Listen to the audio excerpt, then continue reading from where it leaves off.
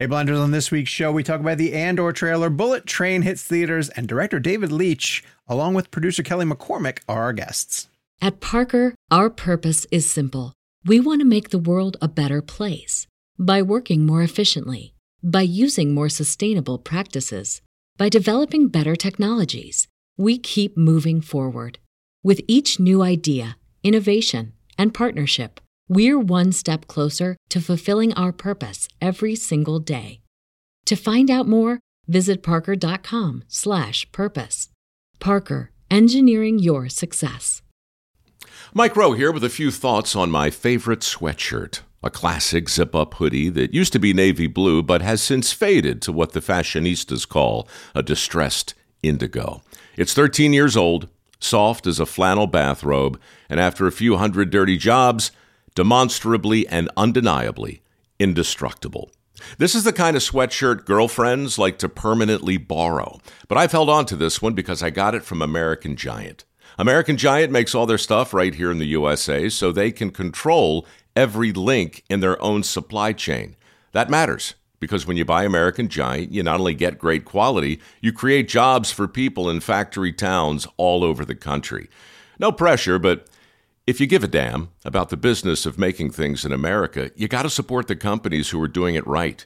Go to american-giant.com/Mike to get 20% off your first order. That's american-giant.com/Mike.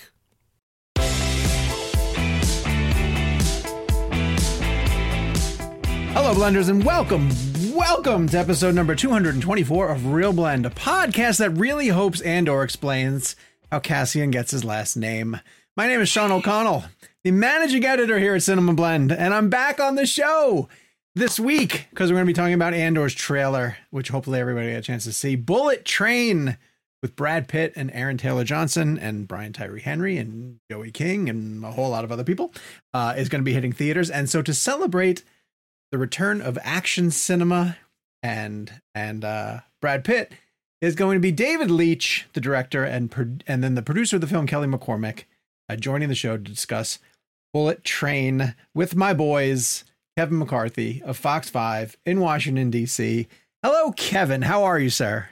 Sean, yes. Gabe, Jacob. I'm really happy that we have Kelly and David on because, and we'll get to why, but like Kelly and David are a great producing team and they're married in real life as well. But like we talked to them the day of the 5th anniversary of Atomic Blonde releasing, and they have been doing some great stuff. And I'm like really happy. Like 87 North is their production company, and they just really celebrate stunt actors. So great to have them on. We've had David on before, obviously for Hobbs and Shaw, and then his incredible directing which we recorded partner in Hawaii. Yes, we did. And then we've had Chad Stahelski on as well. And David and Chad obviously were there for the John Wick films. But Chad went on to direct them more. So, so very, very excited to have David on and Kelly. Pitt's stuntman? Is that right? There's a really great moment. So in the interview, you'll hear it. We asked, because David Leitch was Brad Pitt's stunt double in Fight Club. And we actually asked him, this little tease, if you could ever see David, specifically if you pause Fight Club for a moment on Tyler Durden, is there a moment where we can see David playing the character versus Brad because he's a stunt double? Okay. And then on the flip side of it, the cool part about it is that David's now directing Brad Pitt in a movie. So he's directing Brad Pitt's stunt double, which was David's role on Fight Club. Oh, that's pretty cool. That's a full circle moment. Also joining us, Jake Hamilton of Fox 32 in Chicago. Hello, Jacob. How are you, sir? We missed you, buddy. It's a very fun listening to the show as an audience member. Gabe did some heavy lifting. Gabe Kovac in the producer's chair. Gabe, well done. Actually, it was actually the opposite. We all realized that you don't really contribute as much to the show as we thought you did. It was a pretty easily removable tumor in a way from the guys, show. Wow, tumor. Is this when we're, jeez. Is this that joke went significantly further than I thought it was going to. I'm so sorry. Like 3/4 of the way through that joke, I was like, "Oh my god, this is terrible." At least benign. Am I at least he's benign for sure. Benign. Are we telling Sean now that after Kevin after? Oh shoot. Yeah, that was our blend game for next week. Our blend game for next week is going to be what's your favorite, which was your favorite Sean moment? Because we're saying goodbye to Sean on the show. No entries. No one plays along at all. Yeah, we got Sean blend next week. Just silence. Hello, if you're watching us on YouTube, thank you for joining us. Head down, give us a like and a subscribe. For all of our audio listeners, if you want to know more about the YouTube channel, head over to youtube.com/RealBlend podcast. We've been really lucky lately to get a lot of our interviews done in video format, whether it be Jordan Peele, who joined the show most recently. We have a couple other really exciting ones coming up. And I'm going to plug in a minute that we have an audio podcast interview coming that does not have video to it yet, but I'll explain why in a second. But still available on YouTube. Still available on YouTube. Yes, it will still be available there. Have you signed up for our Real Blend Premium? Well, this week's Premium, which is going to be dropping on Monday, you're going to want to be a member of the Premium subscription in order to listen to it, because we are going to tell the behind the scenes happenings for this interview that I just teased to you, which is going to be Quentin Tarantino and Roger Avary joining the show. Quentin for the 4th time, Roger for Volume the first 4. time. Yes, Volume 4 of Quentin Tarantino on Real Blend, and I have to preface this by saying this one's more of a hang. I know we've been saying that, like, when we talk to Tarantino, it feels like it's a bit of a hang, but this one really was. I've listened to it twice now, just through the raw audio. I haven't heard the edit yet, and it is not. I mean, it's an interview. This is our Once Upon a Time in Hollywood of Real Blend interviews with Tarantino. It is. I'm also hoping that we kind of like keep going, and then we get to like volume 10 on his 10th film somehow, and then we got a long way to go. Like, but you know what I'm saying? Like, we somehow end that era of interviews with him as he ends his era of directing features. And then we kind of like just continue on with like books and TV shows or whatever he does next. But I do I mean, put this out to the listeners. It'd be cool if we can get like a graphic made each time, like volume 4, but it's in the Quentin like lettering with the yellow lettering and like kind of like and then and there's a really cool thing that he had a cup by Quentin Tarantino that he was holding that he said it was his gourmet shit. Which I thought was cool. So, Donovan, not to give homework to the listeners, but I do Donovan's know that done enough. I know what you're going to say. He's done enough to our show, and he's very artistic. If he wanted to take this on as, I have Donovan's poster in my bedroom, and that's a pretty, you know, my bedroom space and walls are sacred to me. Like, Donovan's work is on my walls. And also, not to go too inside baseball, but there's a game that he has us play on the Premium, and we were complaining lately that we were running out of his choices, so he sent us a full slate of new entries so we can keep playing the game on the Premium. So yeah, our listeners work harder than we do, actually. So basically what I'm saying is join the subscription. No, subscribe to the Premium. That's what I'm trying to say. God, it's been a long time since I've done this. It's the tumor with thing. Like words. And by now, hopefully you've listened to Quentin Volume 4 with Roger Avary on the Real Blend podcast. I want to hear you guys' feedback about how that went. Yeah. That is not our guest. It's a really big deal, by the way. Just a heads up that we have Roger on, because you know, when I was growing up, like when I watched Pulp Fiction for the first time, I didn't, you know, seeing Roger Avary's name on that, I'm like, oh, who's Roger Avary? And then I did a deep dive when I was in high school, went back and found Killing Zoe, and I loved Rules of Attraction, which was a movie he ended up going on to direct. But it's really cool that they're together doing this podcast, because I knew of Video Archives growing up because I researched Quentin's history, but like they used to work there, and it's so cool. And even like Quentin's first movie, My Best Friend's Birthday, which is like only half of it exists now, and I think some of it got burned in a fire. But like it's historic to have those two, because you know, Roger Avary co-wrote Pulp Fiction. It's a kind of a big deal, and so it's just cool to have them both on. So I hope you guys enjoy it. Their show is the Video Archives podcast, so make sure you guys give that a listen and a subscribe as well too. Quentin obviously gets his own episode whenever he comes around to the Real Blend podcast. So this week's guest on the main show, as mentioned, is David Leitch and Kelly McCormick, the director and executive producer of the new film Bullet Train, which we're going to talk about later in the show. But in the meantime, let's get right to our interview. This is David Leitch and Kelly McCormick on the Real Blend podcast. David and Kelly, it's an honor to see you guys. Congratulations on the film. David, you know, I messaged you about what I thought. We loved it so much. And this is obviously a filmmaking podcast. You've been on before. You were on Hobbs and Shaw. But, well, first of all, how are you both doing? I know you guys have been on tour for this film for a while. So how's everything been going? Great. Yeah, it's been a really good, warm reception. And it's been great to get back together with the cast, because they obviously love each other. I don't know if you've seen some of the photos from the European press tour where Brad's jumping around and goofing around, but that is like, the joy of these people and how much they love each other. It's real. Yeah. And I think you could feel it on the screen. Yeah. Really nice chemistry. 100%. So I'm going to geek out first with you about the filmmaking, because the actual train is a character in the film. The outside aspects are characters in the film as well. But the execution of this must have been incredible, because I don't even know how you did it. And I want to know how you did it. But what were you doing? I'm assuming you were on a stage. How did you create the outside aspect of it? It looked phenomenal, whether it was CG or real. I mean, it looked incredible. But also the ambient sound of the train throughout the whole film as we're inside the train. That sound is pumping through the speakers, and it makes you immersed, that you feel like you're riding it with them. So how important was the visual and the sound aspect of creating that environment? Well, there were a lot of things that went into the visual. I mean, first, we work with a great team, Jonathan Sella, our cinematographer, and David Schuneman, our, production designer. But in terms of like the world outside the train, we worked with Mike Brazelton was our visual effects supervisor, and we went and shot material. And before we started the movie, we didn't go. Well, we didn't go. We had a remote unit doing it because obviously it was COVID, and how do we get to Japan? And so we had. David was like directing from WhatsApp. Yeah, we're directing from WhatsApp and like watching it on Zoom and like getting them to shoot these arrays. Pan here. Like, yeah. Tilt up. Like Stella was on too. And it was just like all of this crazy. And it was in the middle of the morning or like night really to be connected to Japan at the time that they were shooting. It was like, God, it was crazy. It was sort of crazy. It was crazy to do that stuff in pre-production because normally, if it was blue screen, you do all that in post.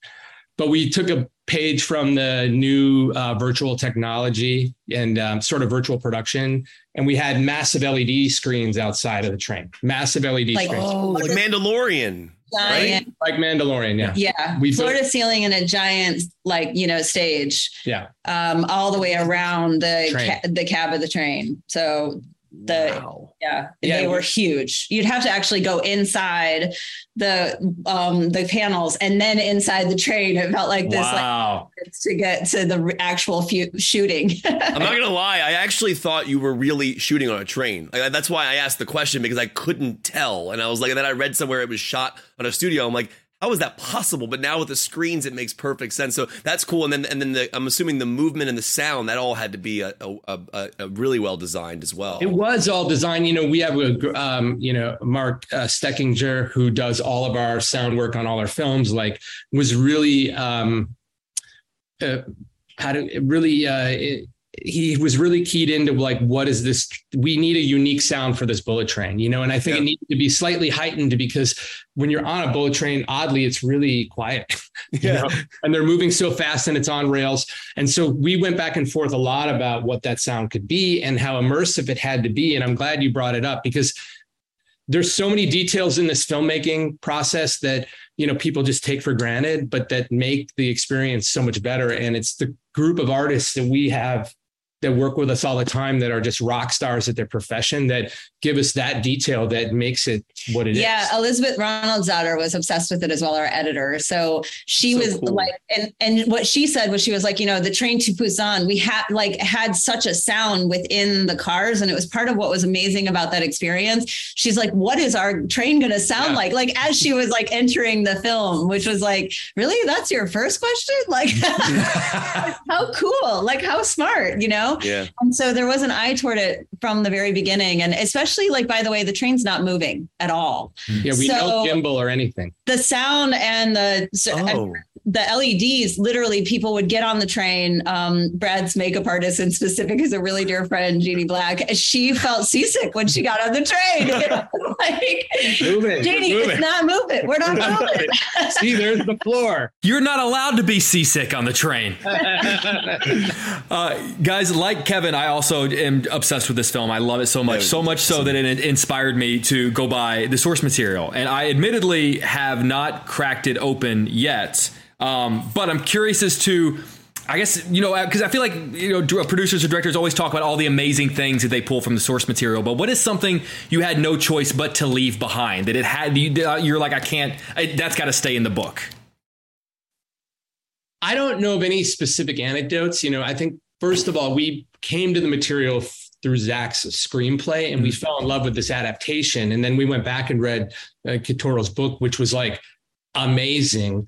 And I think tonally we had taken it to such a different level that I think what we left behind, which is really compelling in this book, is like a little bit darker tone, right? It's this darker tone that you can have in a novel, especially a genre novel, but maybe wouldn't be as fun for a summer movie that reaches a wide audience. And so I love that tone. And it's this dark, irreverent, sadistic tone of these sociopaths on a train. But we needed and wanted to do something bright, just a little bit brighter. And again, all the characters are there, and all the dark twists and turns, but we found a way to access it with a little bit more levity that allowed us to reach more people and make it more of our film. And Cotoro was totally down. I think he's really excited about how we were able to stay true to that material and the theme and the characters, but then blow it out in this global way with these beautiful characters from around the world, and then reach so many more people with his themes. Really. Yeah, I think it would have been a really different experience had we entered the film through the book. But we fell in love with the script, and then saw how beautifully really Zach had adapted it, and that, there's an energy to it, that there's a flow to it, that specific characters take the same arcs, and, and some of the switches too, were so thoughtful and profound that we ended up just loving the book as it related to what Zach's work had already been. So I do think it would have felt really differently if we would have entered through the book rather than the screenplay. Well, the tone is perfect. You guys nailed it. So it's amazing. It's also really hard to juggle this many characters and actually make me care about every single one of them. And you guys do that because then, David, I was telling you, I feel like Aaron Taylor and Johnson and Brian Tyree Henry's character, I felt for those guys, even though what they did for a living. But I was genuinely I was so immersed in their relationship, and I wanted them to be okay for some weird reason. I found myself in that element. So, David, I want to ask you this because it's fascinating to me to look at your career. I mean, it's funny because I've actually been watching your work unknowingly for all these years. Even going back to Orgasmo and Basketball, I didn't even realize you were involved in those. I loved those movies when I was growing up. But in terms of the work you did with Pitt on, Fight Club, specifically with Fincher, you're a stunt double in a scenario like that, and you're actually doing stunt work for Pitt's character in that film.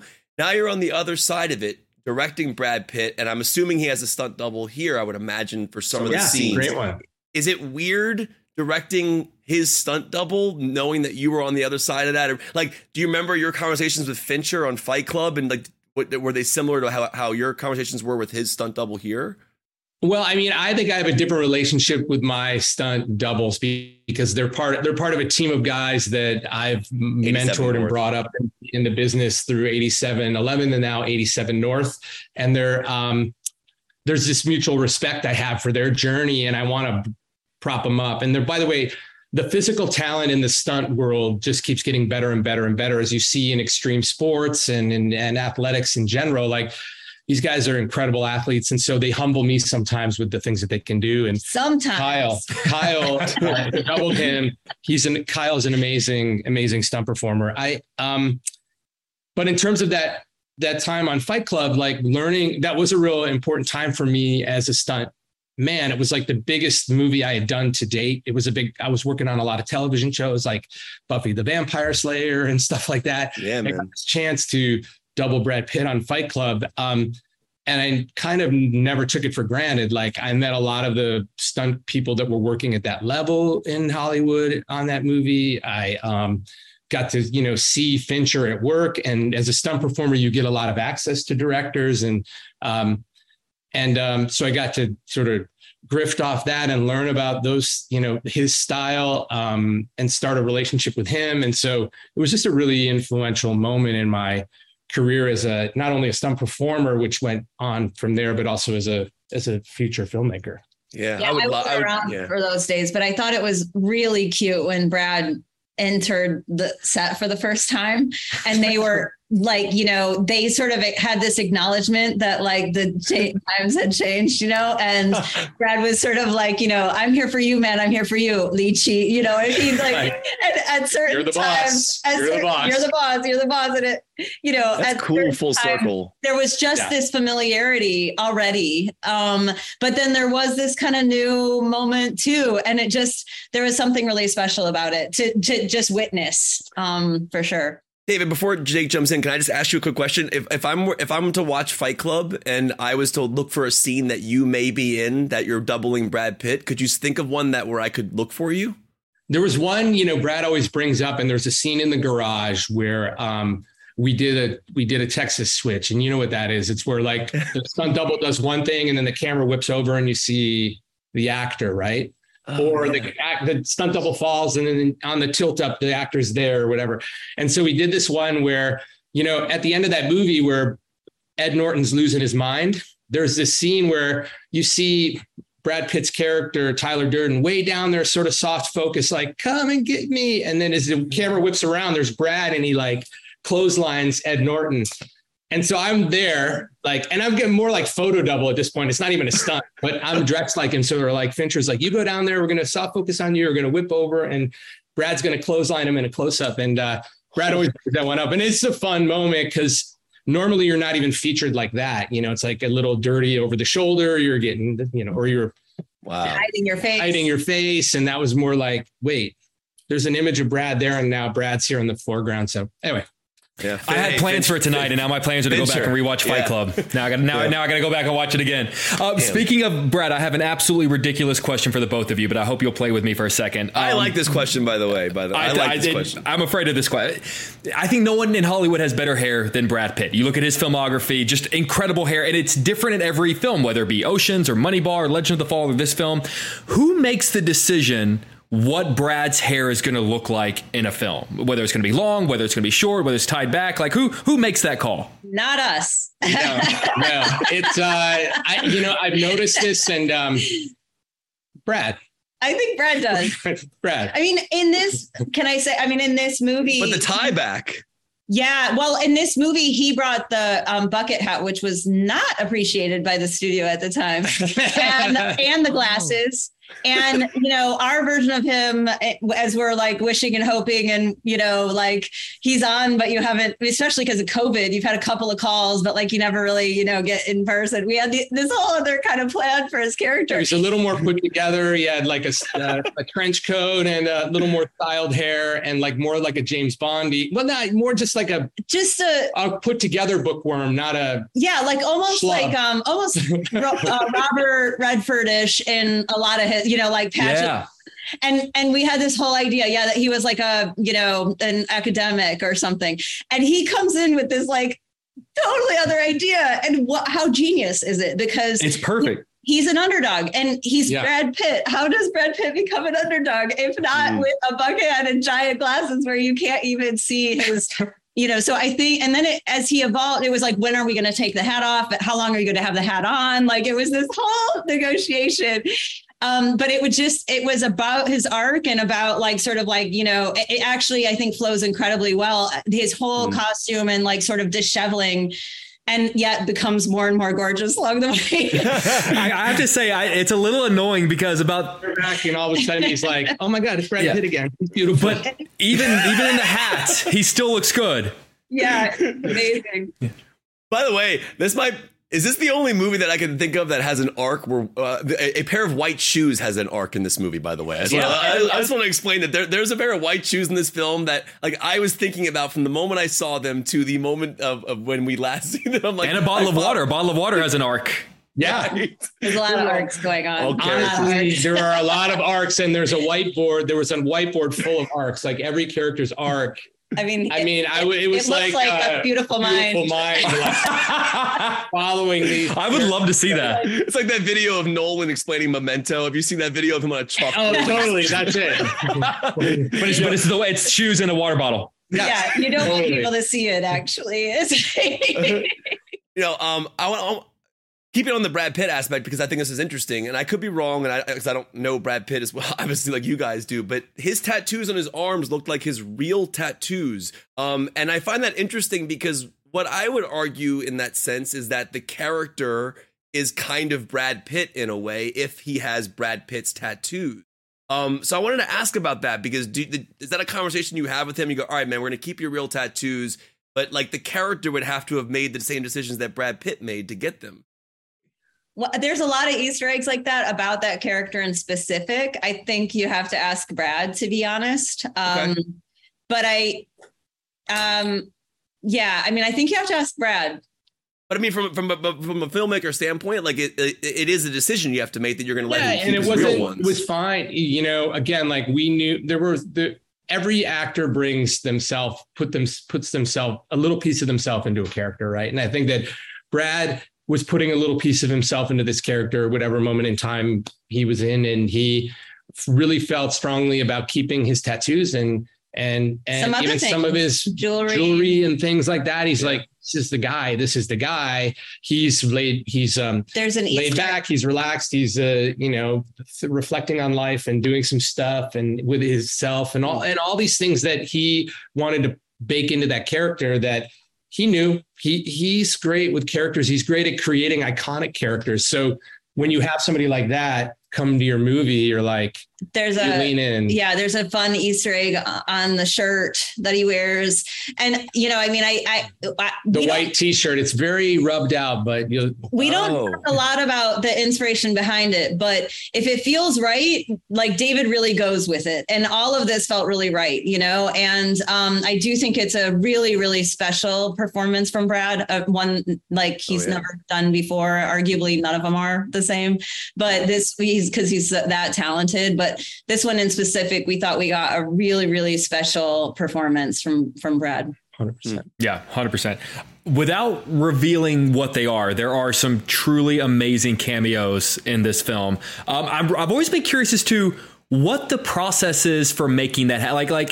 Is it they like asking a friend for a favor? Like if I'm going to ask Kevin to walk my dog, is it basically just calling a friend and be like, hey, would you do this quick favor for me? Kind of. I've been in the business a long time, and I know it seems like, my journey as a director has been fast, but you got to remember the's 20 years of me and he's really old, guys. I'm old. I've been. David's 95, by the way. He looks great. He looks amazing. Thank you. But we had a lot of great relationships along the way, both of us, and so. When there's an opportunity in a script where, especially something like this, where it's about making this sort of cinematic journey for the audience, and you want these moments of just reactions and there's an opportunity for a cameo. We just start thinking about who we can access as a friend because we've made some great relationships along the way, and hopefully we continue to do that. And it's fun to reunite with those people and have fun. I have to bring this up because we're talking to you guys literally on the day 5 years ago Atomic Blonde hit theaters. Wow. This is literally the day that it hit theaters in 2017, I think. All right. I had no idea. That's awesome. And to sit here, to have both of you here is an honor to have you on our show because we love that film. And to be back working together, obviously, in a film like this, what was that journey like for both of you? How did you strengthen your working relationship that you were able to use what you learned on Atomic Blonde kind of here on Bullet Train and kind of even going forward in your career? But that was a big movie, and I loved that film, and we want to celebrate that film as well and kind of what it did for you, both of you, in terms of professionally. Thank you. I mean, it is a huge turning point for us, moment for us, really. And what was great about that film is it was it was based on a book, but it was original IP. It was based on a graphic novel, right? And but it was original, and we could put our imprint on it. And I think a lot like Bullet Train, it's a great novel, but it was not as known in the world. So we got to put our imprint on it. We weren't at a service of franchises where we have done a great job, I think, of delivering expansions of worlds and sequels and all of that stuff. But it's really fun when we as producer and director get to work on something that can have our unique voice like Atomic Blonde did. And and people see us as the filmmakers we really are, able to express ourselves with no constraints. And we felt that on Bullet Train as well. And I think it was like refreshing to come to that original space again and just like let loose and collaborate how we do. And there's one more thing about Kelly and our relationship. Like with each film, we build more trust for each other. And, you know, there's like, we protect each other in terms of like, protects the creative, but is incredibly additive to the creative in terms of casting, costume, art department, story in particular. I don't really try to separate us in terms of like filmmakers, in sense like we're equally impactful on these things, you know. That's very sweet, but it's not true. It's totally you true. are awesome, Kelly. You are.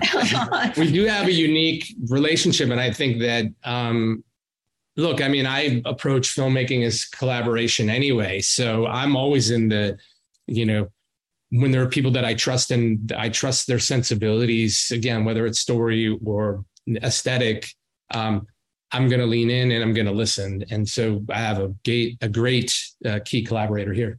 Oh, thanks. Yeah. I mean, it's interesting to bring the two up like you just did. Like, look, with Atomic Blonde, I introduced the material to David. With Bullet Train, I did as well.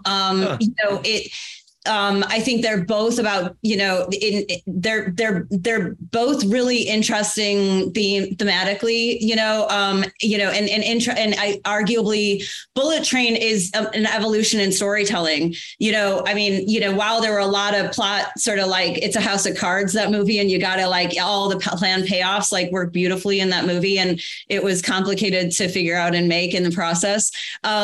This one's got that with 7 characters that, you know, and I think one of the things that David did so effectively in both is give these hard-boiled assassins and really sort of naughty guys a lot of heart. And that's one of his special sort of things that, like, you know, he is, despite all of the violence and the crazy and the wild and the curating of the cool and the gorgeous imagery, you're connecting on a lot of levels with the characters, no matter who they are and no matter how, you know, the journey that they're on. And he does that, you know, did that so well with Lorraine Broughton, and he did it so well with every single character in this movie. And so it's just been really fun to watch that. I agree. There's a level of humanity to all of these people. Yeah, go ahead, Jake. I know it's been fun for us to watch as well. I want to follow up really quickly on Atomic Blonde because I also love that movie. If only just because I feel like over the past few years, there's been this conversation, however serious it is, I don't know, but about the idea of recasting Bond with a female actor. And whenever people ask me about it, my go-to response is, I would rather more Atomic Blondes. Like, I would rather more just original content where the character happened to be female rather than turn a male character into a female character. I'm curious as to where you guys stand on that, because I want more original content like Atomic Blonde for female actors to have original franchises on their own. Because Atomic Blonde to me is the perfect example of what that can be. Yeah, I mean, look, I think there's room for both, you know, and I think that the goal is to get more representation. I think the genre is stronger the more variety of stories we can tell, and the action stronger too, because the way that women fight, or, you know, especially when it's character based, the way that we play into action, obviously whatever the, you know, difference is in each character, which includes their ethnicity, their gender, their everything, you know, allows for you to do even, you know, be even more inventive in the action space and have more highs and lows in the melodrama. And that's what we're looking for, you know, no matter what. But I think we were so supported in making this original that we sort of only want to make originals from now on. I don't know if that'll be the thing, but it just, you know, it's just so exciting to see everybody, you know, wanting this and getting, you know, and wanting to come and wanting to support it and, you know, feel the energy of like what something fresh might bring, you know, and that just is really making us feel like really lucky, really fortunate that we get to do that. You know, and David, you came up working on film, 35 millimeter film, in the work that you were doing prior to the digital age. And I don't know if Jonathan shot this on 35 or if it was digital, but I wanted to ask about your take on that. What did Jonathan shoot the film on? And also just that digital to film change perspective that's been happening in the business over the years. Well, it's crazy how quickly it did change. I remember being on set. It might have even been, it's so long ago now, really, but it changed overnight. It was like one day we were shooting film, and then the next day we were shooting these Sony, sort of HD cameras, and people really hopped on board, quickly. Again, for a lot of the logistical reasons and actually the post reasons. You can see Fincher loves digital, and there's a lot. I know. Snyder loved digital, and they embrace it, and they deliver incredible work, and those cinematographers embrace it, incredible work. We shot on digital. All our movies have been shot on digital. We did shoot the wolf sequences on film. I was wondering that. I was like, I couldn't tell if you added grain. That looked like, was that 35? Yeah, we shot 35. Hell yeah, dude. That's awesome. And so we in the desert, and like nobody knows how to shoot on film anymore. So it was like, I think we're gonna do it with this. Like, it was so funny to watch. It's like, the young crews, again, like as we make getting work the air gun out. Oh yeah, check the gate. It's like, what? Gotta go again because of the gate? That's not a thing. Like, it was so weird.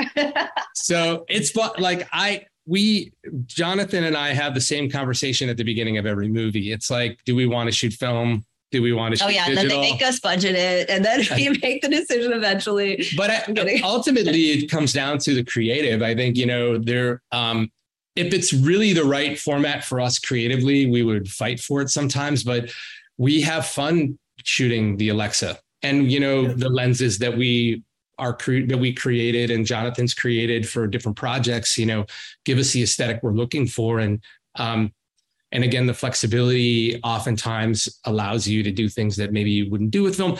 That being said, there's things you can do with film from an action standpoint that you can't do with digital.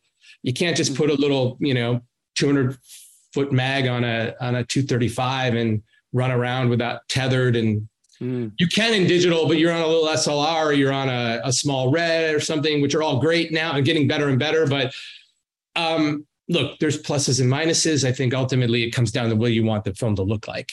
And I'm open to both. We love mixing formats too.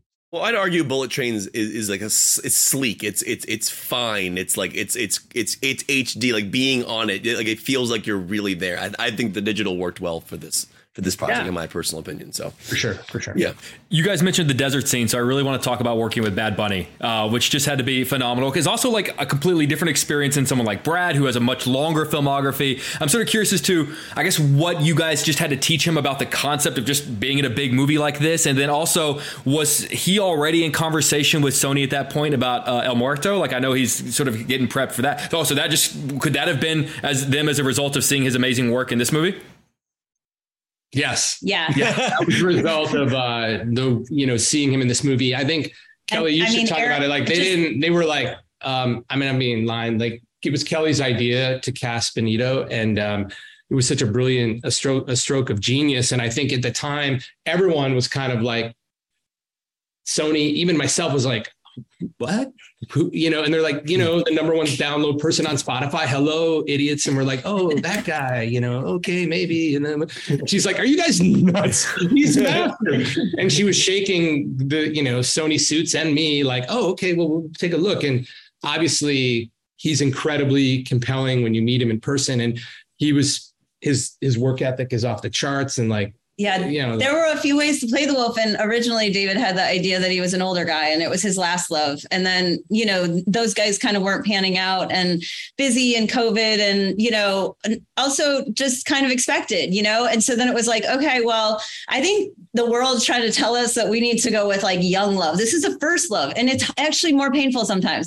And I was like, how about this guy who like, his heart's on his sleeves and everywhere, like he just exudes this like emotionality, like, and I think that's one of the things that people really respond to with him as a human being, just flowing, he's just so amazing. Like, his energy is just so amazing and modern and special and like unlike anybody else. And he had done that stint on Narcos, which was pretty solid, and so I was like, between his music videos and that, I think he can deliver what we need on this. And I think it would be a wowing moment for him to be the one with all this vengeance. And somehow everybody jumped on eventually. And And he was so awesome when he came in for the first time. Like he was a little gobsmacked, and they were like, "Oh, should I say?" They're like, he's going to need a like Brad size trailer, because everybody was in for really short periods of time. So you're kind of like, trying to get away with a little bit cheaper, like, setup.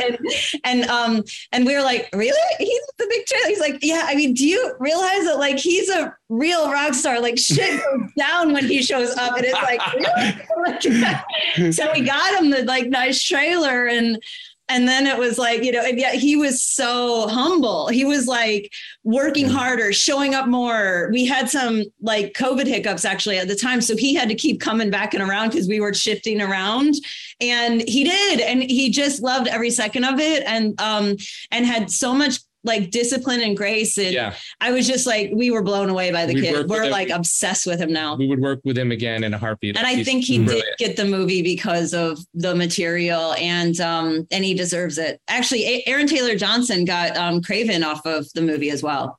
Yeah. Yeah. Damn. Yeah. Yeah. And he's phenomenal in this. I mean, he's obviously great in Kick-Ass too. I mean, he's a really good action guy. David, I've talked to so many people about you and Chad over the years, because I try to explain to people how brilliant your films are. Like you go to the stairwell scene in Atomic Blonde, or even the work on John Wick, and it's action that you can actually see. It's really choreographed. It's not quick edits. And I try to explain to people, I'm like, it's because it's being directed by people who have been behind the scenes on films for so long. But I want to give our audience just a scope of your career for a second, because it is incredible to think about like the beginning of your career, and now you're directing films. And I jokingly brought up Orgasmo and Basketball, but those were films that I loved growing up that I had no idea that you were even ever involved in until looking at your credits, when I found out who you were through the Matrix films and obviously the John Wick films. But talk about the beginning of that stage of your career. Like, what were you doing on comedies like that at that time, in terms of like, and what did that do to kind of propel you forward as to where you are now? I'm just wondering where you were at that point in your career. Well, it's funny you point that out, and I'm just sort of thinking about it now. It's like, as a stunt performer with an eye to direct or to tell stories, I didn't know at the time we were doing Orgasmo. It's like one of the first movies I did. Love that movie. And I would be in, I'm in a leather bondage suit, a purple bondage suit. Would I ever be a director, or thought I'd be a director? I mean, as one does. As one does. Yeah. Wearing purple bondage. Purple bondage suit with the Orgasmerator on my arm. And it was that was an NC-17 film. I think it might have been the first one I ever saw, I think. I maybe when I was a kid. Crazy. But you experience all these genres, and so we were choreographing fight scenes for comedy, right? And then next movie you work on is like Super Hard Boiled, and you're choreographing telling a story that has drama and pathos. And like, how is this in my choreography? How am I defining this character? How am I taking him from A to B? And like, how am I upping the stakes? And then the next thing you're working on is, something that's more superhero-y, whatever. And it's like, okay, how am I going to add mythos to this character? Like, how do we be true to the canon? And so as I guess the experience of all of that early stuff, and as I grew and being on the diversity of sets that you're on, if you're aware and you're like wanting to be a filmmaker and you want to tell stories, it's such a great learning. Oh yeah. Ground. Like I get to play in all these genres. And I think that's part of the reasons why the movies that I make have a lot of different things going on. I'm like, I love a great dramatic scene. I love a great comedic scene. I love a great action scene. Again, I want to take them on this ride, and I want to provide all of that in the cinematic experience. And so, could I just do a straight drama? Yeah, it'd be amazing, it'd be fun. But if I'm truly being myself as an artist, I kind of like all of it. Even in John Wick, the first one, there's elements of that dry comedy that is now sort of laid in through all of them, right? Yeah. We just can't help it. Like, that's what we wanted to do with that character. We wanted to have a little levity to, allow for you to access to that world. I think it's like being a stunt man and a choreographer allowed me access to all these different tones and filmmakers and influences and really poignant moments in time and where action changed for modern cinema too. People ask me all the time, like, why is John Wick's action so good? I'm like, because Chad was his stunt double in The Matrix. It's like it's incredible what you guys have been able to do. Well, and also because Chad and I at that time, we had been choreographing, shooting, and editing fight scenes for some of the biggest movies out there. All of the we were just like the guys you call to do when you had an action or a fight scene. And so when we got to like spread our wings and like, now we want to show people what people have been rejecting for so long, like, because everyone was into the shaky cam at that point. And we're like, this is what they need to see. We're going back to like a new version of Shaw Brothers. Like, we're going to hold on these long frames and we're going to see actors doing it. And like, and Keanu was game and Charlize was game. And like, people are like, wow. And we're like, we've been wanting to do that for a while. So we, as choreographers, got to express ourselves that way.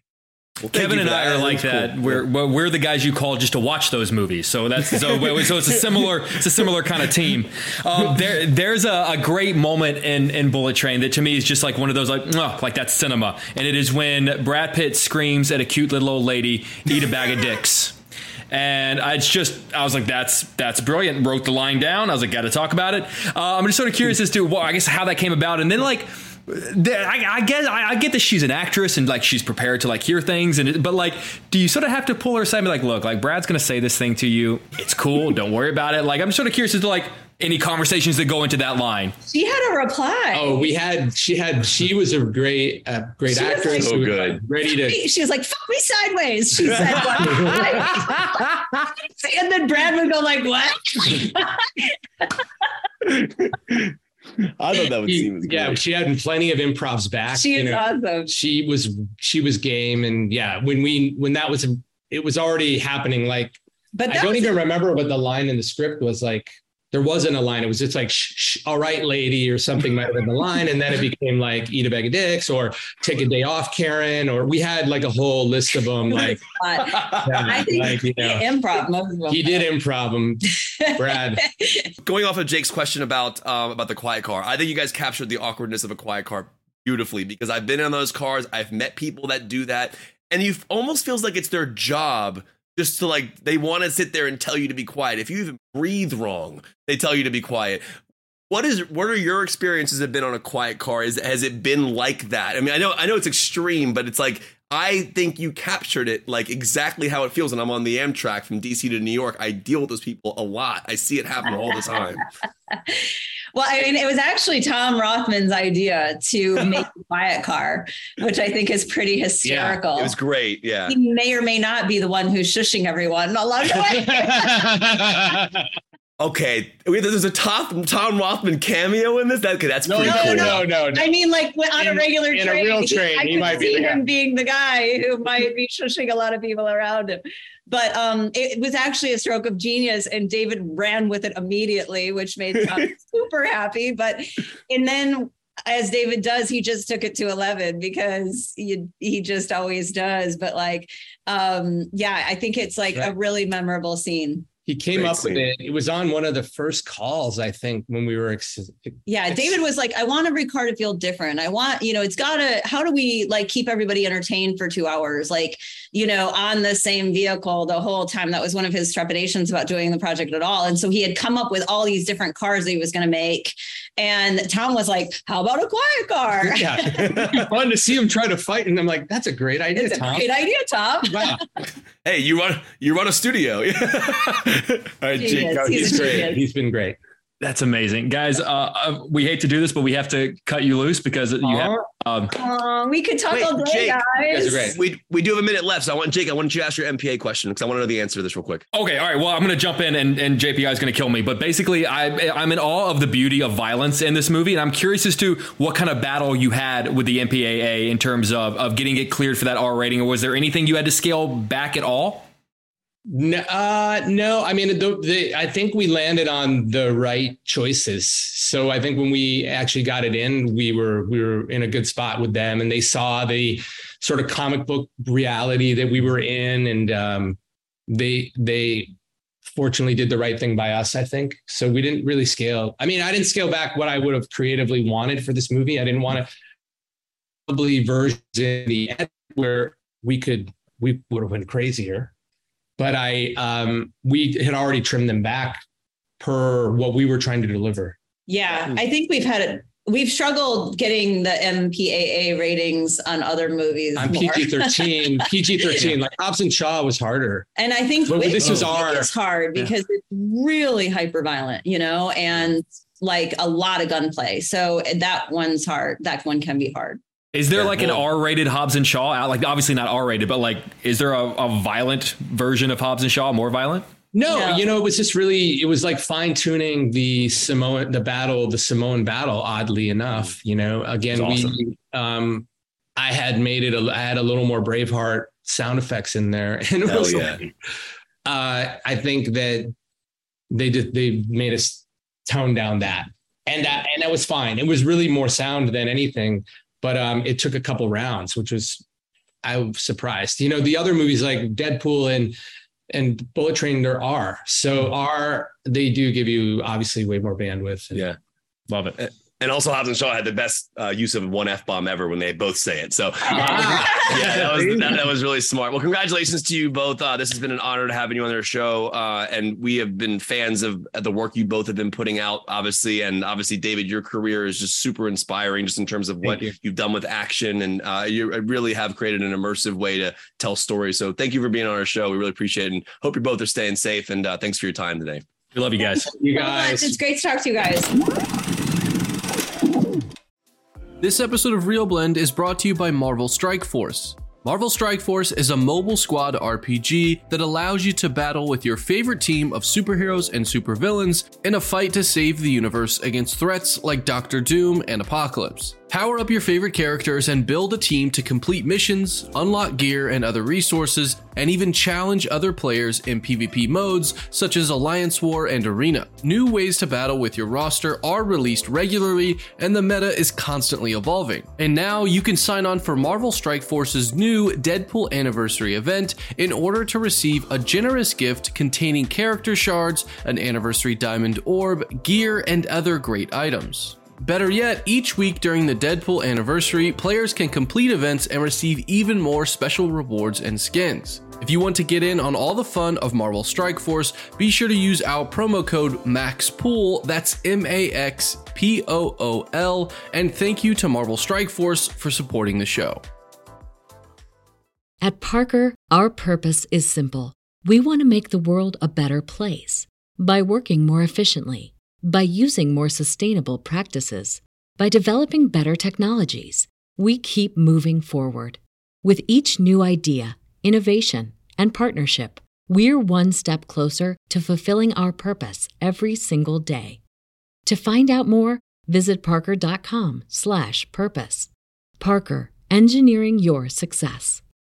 Thank you so much to our friends at Sony, first off, for hooking us up with the Bullet Train interviews, and to David and Kelly for joining the show.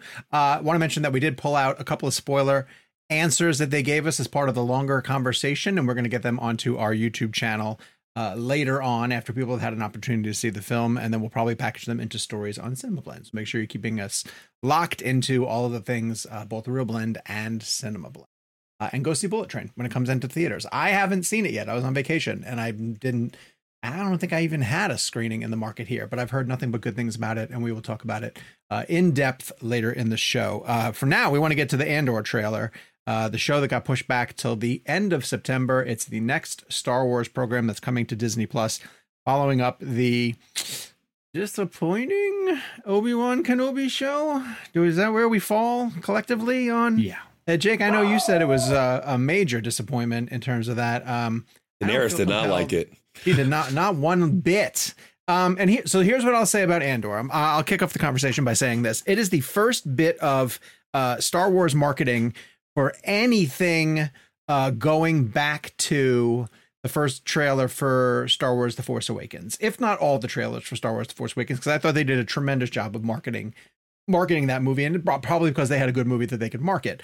I have not been as excited for Star Wars Project based on what I'm seeing in the marketing than I am for Andor. I think it looks really, really high quality. It doesn't have because this has been a fault of the Star Wars stuff up to this point. It looks like a television show. Even the best of the Mandalorian stuff still looks like it's on a TV budget. Sometimes they're able to break out of that, but for the most part, they're like racing back to Tatooine because they've got those sets built already. But Andor looks like it was shot on. It was shot on location, and it looks like it took really great advantage of its landscapes and some budget to really invest in the science fiction galaxy far, far away element of it. I'm intrigued to spend more time with Diego Luna's character. Obviously, it's a prequel to Rogue One, A Star Wars Story, which many will argue is probably the best of the Star Wars movies that Disney has made since acquiring Lucasfilm. And Force Awakens takes that cake. Think so? Think it edges it out? They don't get credit. They don't get credit for remaking an already good movie. Sorry, you forget they don't like A New Hope. Yeah, I forget. They don't like A New Hope. No, we're you two. talking about you and Kevin. You two. Wait, do. It's a joke. It's a joke. Everyone's scale. scaled back. Oh my God, it's a joke. No, everyone take a deep breath. I do have a genuine question. Like, do we all collectively? Am I the only one here that thinks Force Awakens is better than Rogue One?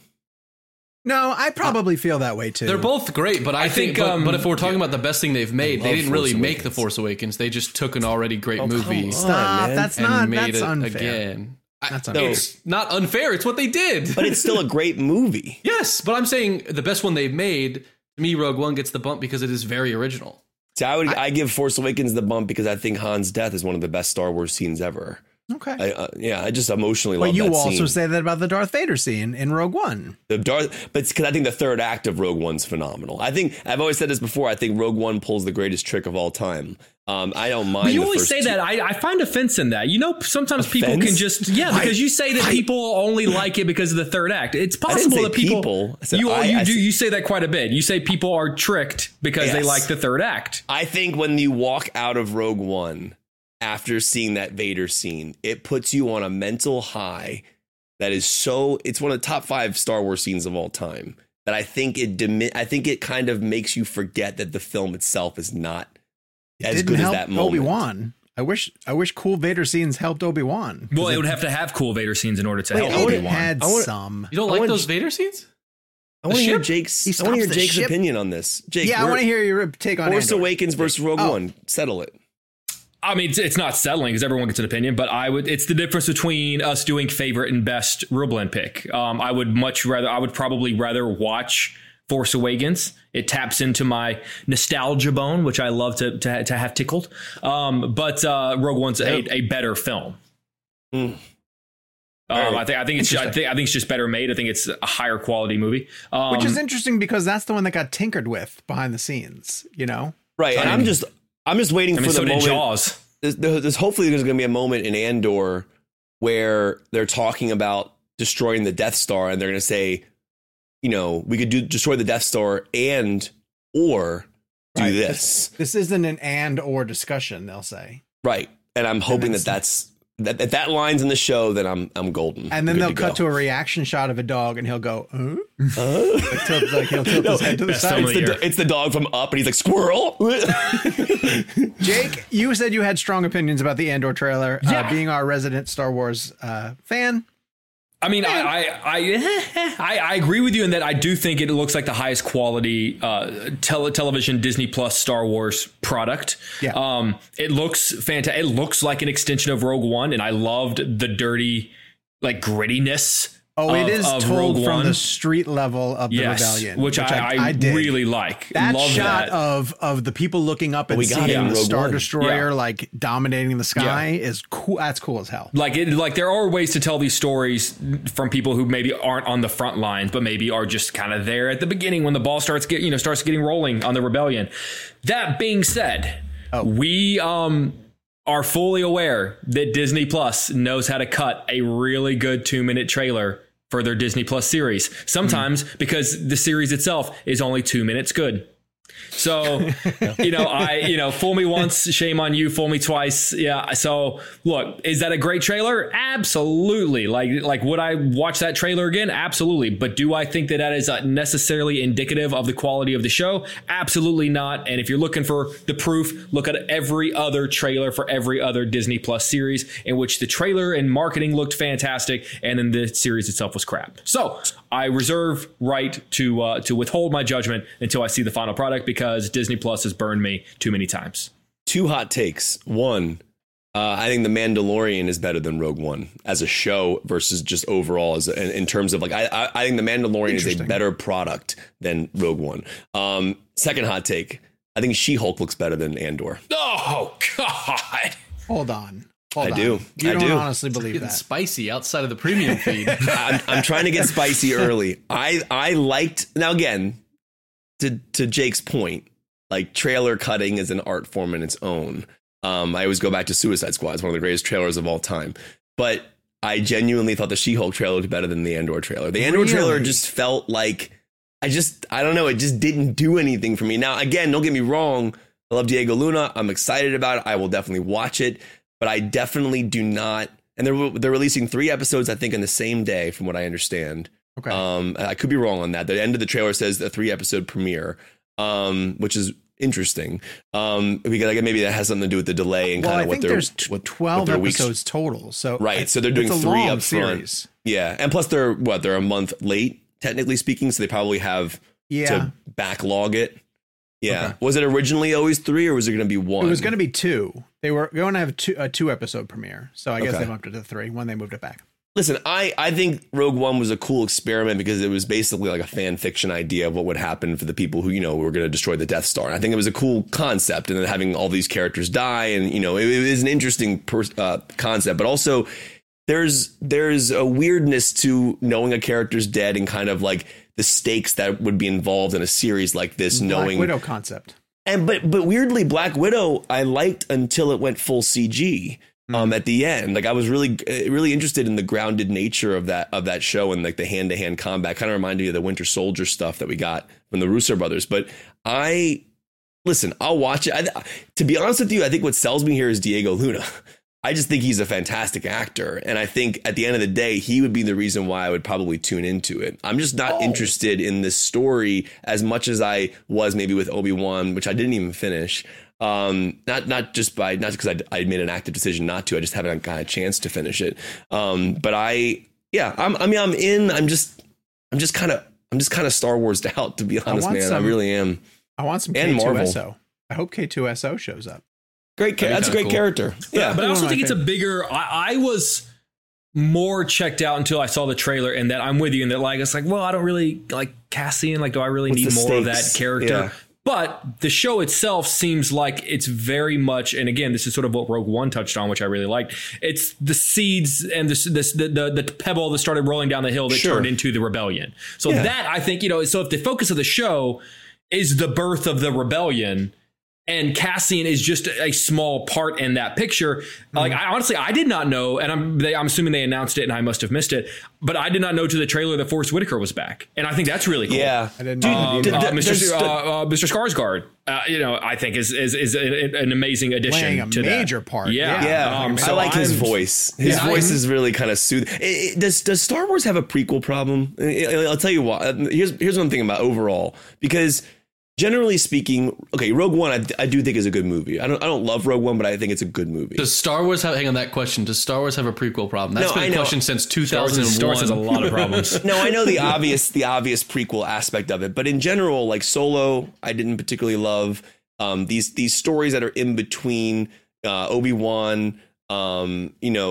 This. They won't leave this time period. Right, and I think that's kind of like what I'm. But Rogue One, I feel that way. I agree with you. I feel, and in general, movie industry wide, I'm kind of over the prequels. I think that it's almost impossible to create a prequel that will keep you interested because you kind of just know where people are going to end up.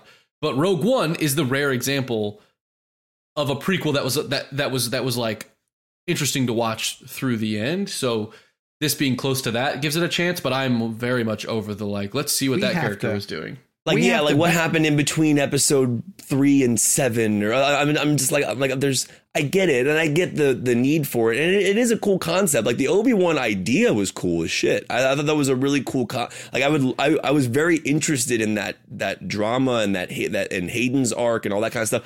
And I just think, I don't know, for me it just hasn't delivered, and it's almost like as if they're just plugging these things in. Like, we have all this space. No pun intended. Let's just plug stories in here. And I I don't know. I'm all in. I'm just down for maybe something different in the Star Wars universe, or maybe just stop making Star Wars material. I mean, I get that it makes a lot of money, but I'm just. Oh, they never will. You're really kind of like. I mean, isn't that what Taika is doing? Isn't Taika saying like, okay, I want to get us far away from. I was going to say, unfortunately for Kevin, the person they hired to do that. I know. And then they're gonna, and then Han Solo's going to do a dance to ABBA with lightning bolts out of his We hands. won't see it. We won't see it. Yeah. We won't see it. Yeah, we gotta take a hot minute and return to She-Hulk trailer. Looks good because I think it looks great. It's a Did lot you to see, unpack the there. clip they released? Wait, Yes. Gabe, you're with me. I think the She-Hulk trailer looks cool, man. I'm excited about that show. It doesn't look better than this. I'm not with you on that, but I do agree. I'm excited about She-Hulk. Good. Yeah. I also I love, but again, similar to the discussion we're having about Andor, I just think Tatiana Maslany is awesome. She is, and yeah. I think she's going to crush this role. I also really like her with Ruffalo. I love those moments. I love those. I kind of like that. I don't know. I have conceived multiple versions of a tweet that has tried to express the sentiment. Nothing has looked worse in the Marvel Cinematic Universe than the marketing materials for She-Hulk. I think it looks like some of the worst stuff I've ever seen. And I stopped myself from tweeting it because I'm like, I just don't want to be too mean to a thing I haven't seen yet. Did you see the new trailer that dropped? The new trailer was on great. vacation. The new trailer was good. Was it good? I did.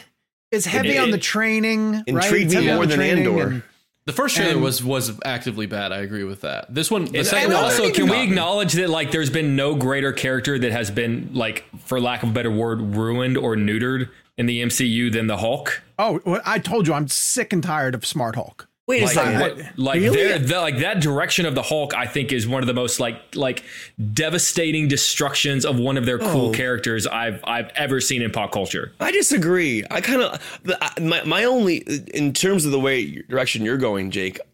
The more I think about, I mean, I love Endgame. I don't love what they did with Thor as much as I did when I first saw it. I just kind of like don't love that arc, and I get it. I'm completely understanding of the emotional aspect of it and the PTSD and kind of what led him to the drinking. If they had handled it that way, they turned it into a joke.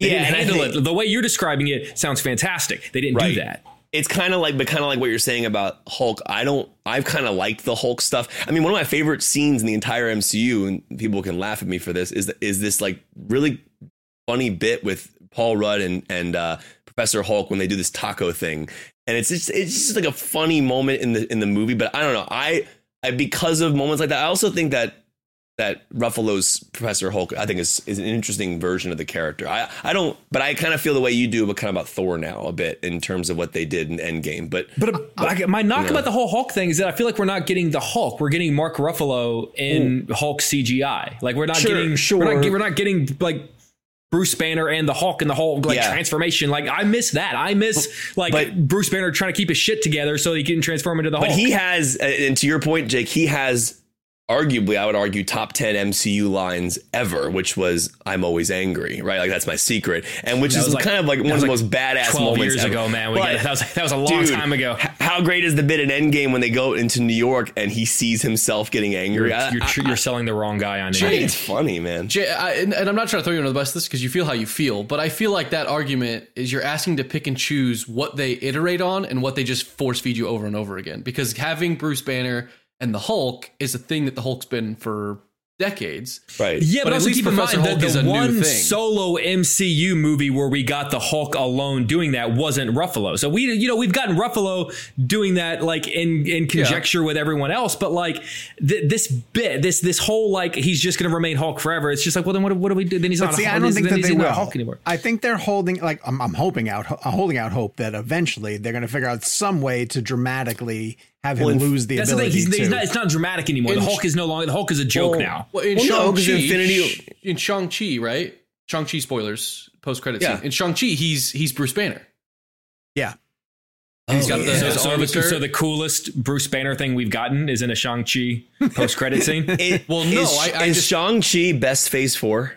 No Way Home is. We are aside on No Way Home. spectrum of here. We're all over the place. I love Gabe, is your hair Shang-Chi. going gray? It is. My back is giving out. But Shang-Chi is probably second. That'd be interesting.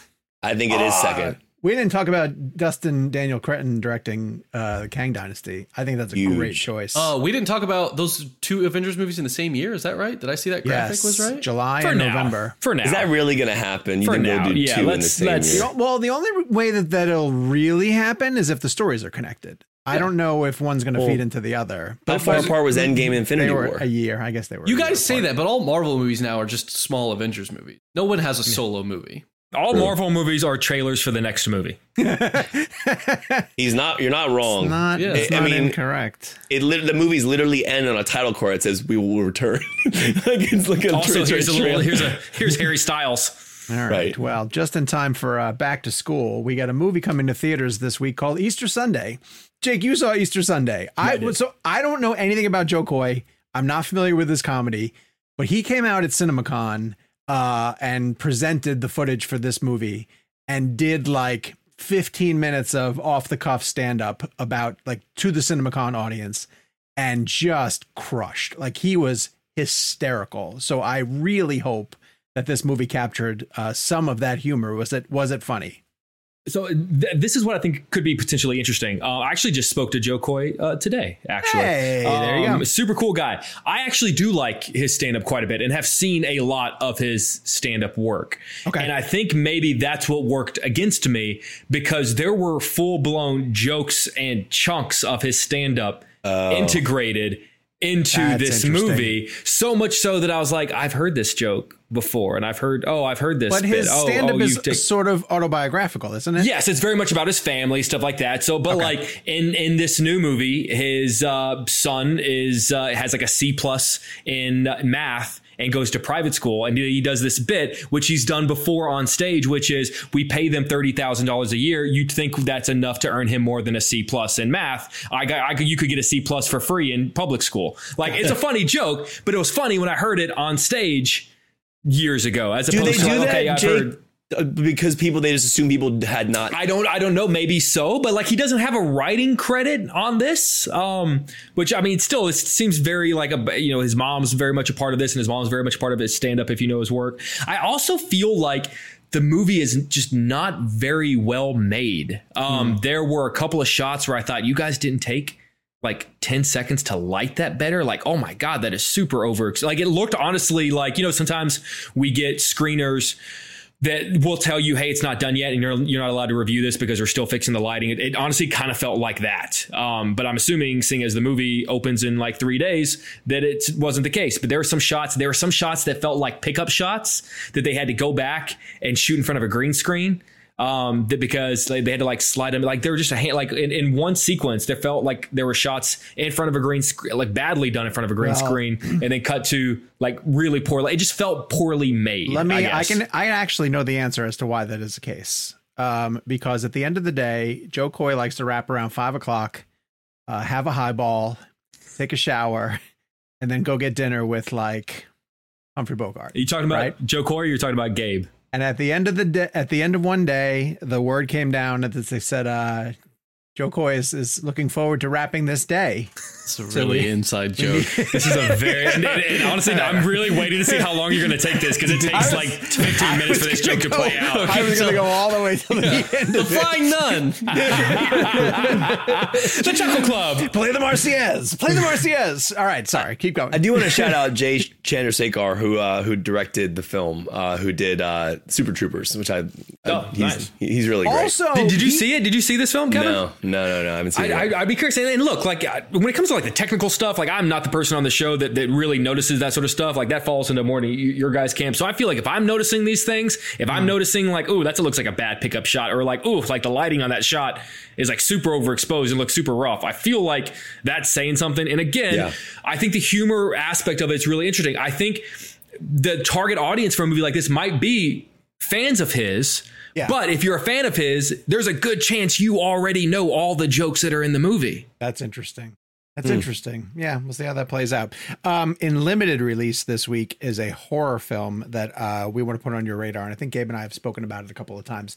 It played at South by Southwest. It is called Bodies, South by Southwest. Jake and Kevin couldn't see it, but we saw Sean, could you give that another take so people can hear what you just said? I've seen it twice now. Jake, I've seen it twice. I've seen it twice now. David and I saw it in Austin. I've seen it twice. Jake and Kevin couldn't see it at all. What's the name of the movie, Sean? It's called Bodies.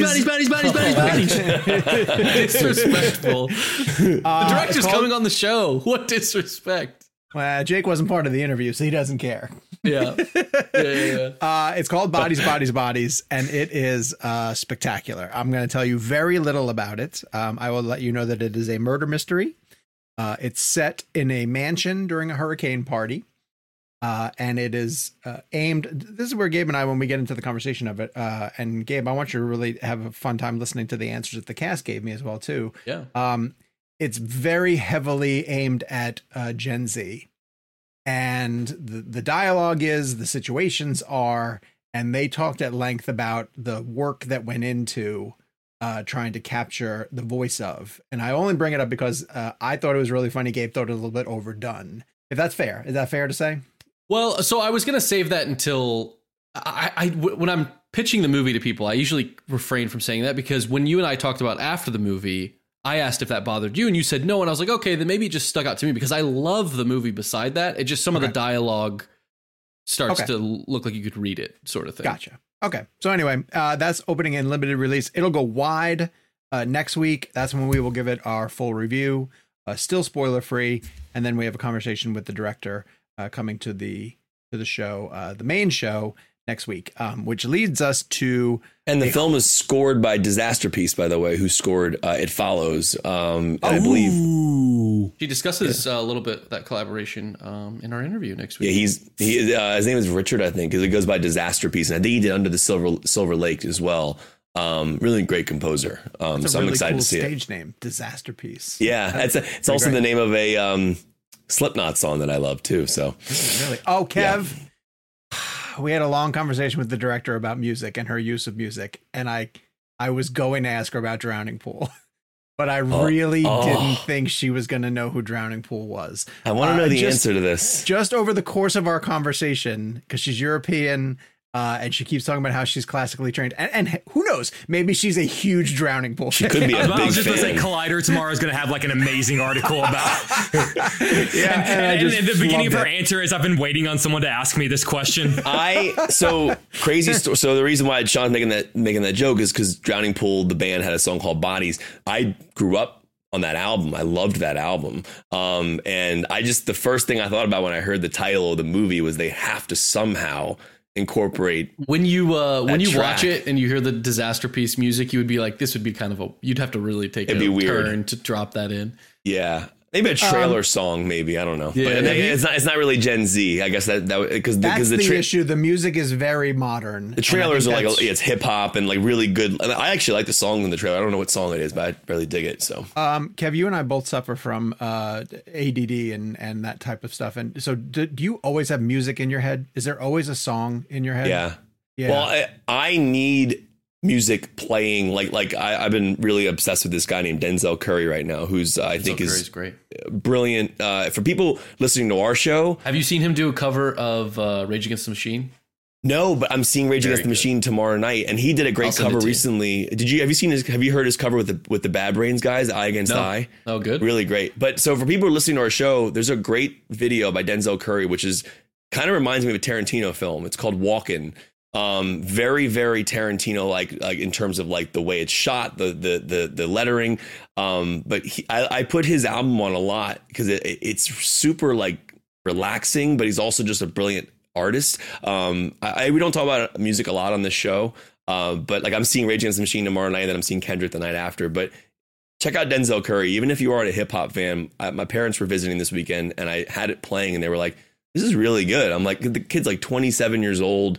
Brilliant artist. But yeah, in terms of your answer, Sean, the reason it's kind of mood based. Yeah. Is because I always have a song, like some song playing in my head. And at periodic moments, I will do some kind of a riff or just like do lyrics or something from it. And Michelle will turn to me and she's like, you always have like something. And it's like a curse. It's almost like a curse, right? And because you mentioned the Drowning Pool song a couple of weeks ago, I was cooking and I was at the island in our kitchen and I'm going, let the bodies hit the bodies. And I didn't realize that Brendan was next to me, and he's staring at me like you're possessed. Why is Dad chanting, let the bodies hit the floor? And it just was an great. To be unusual fair, moment. there are far more awkward moments in life where that could have slipped though. down. You should have saw his face, Kevin, whenever he hit the he hits the cymbal a couple times, and then Sean just screamed in his kitchen to himself. I think, But that's like the most domestic thing in the world. You got your nice little button-up shirt. You're like cutting up carrots on your island in your kitchen, and you're like on Hulu, but should be in theaters. Dan Trachtenberg has a new movie coming out called Prey. It is in addition to the Predator franchise. I will argue it is the best film in the Predator franchise since Predator. Yes. Okay, good. I'm glad you said since, because I was about to fight you. The first one's always gonna be the best. Yeah. Jake, tell everybody why Prey is so good. Oh, I'm starting out. Why not? It feels like it has the DNA of what made the original one great. You know, even though here's what I'll say. I actually like more than I dislike a majority of the Predator sequels. Like I don't really like hate on a lot of them. Maybe that weirdly enough, the Shane Black one that came out recently. But for the most part, like Predator 2, I enjoyed the Robert Rodriguez one. I thought 2. Like that's the thing. Like it's sort of that like where your voice goes up like 3 octaves. Like it's pretty good. I even think the AVP movies are fun. Yeah, like I like the first one. Yeah, they're fun. So with that being said, this one actually feels like it earns itself a place on what is now, I guess, just a 2-person Mount Rushmore, where it's just Schwarzenegger and Amber Midthunder, because I think it's, granted, never going to be as good as the original, but the DNA is there, the world building is there. The fact that, I mean, what a brilliant concept setting it in the time of the Comanche Nation. I mean, who's to say how many different moments in human history a Predator would, I mean, why would we say, but it also like shows an evolution to the character without getting into too many spoilers. Like the look of the Predator, the technology of the Predator, the equipment of the Predator has evolved over the 100 years between the 1700s in this film and the 1980s. In Predator, the kills are brutal, but it also takes, not like in a dragging out slow burn kind of way, but like it doesn't rush into it. Like it allows you to understand who this tribe is. It allows you to understand who these characters are. She obviously gets a majority of the focus, but you understand a lot of the secondary characters so that when things happen to them, you at least feel something.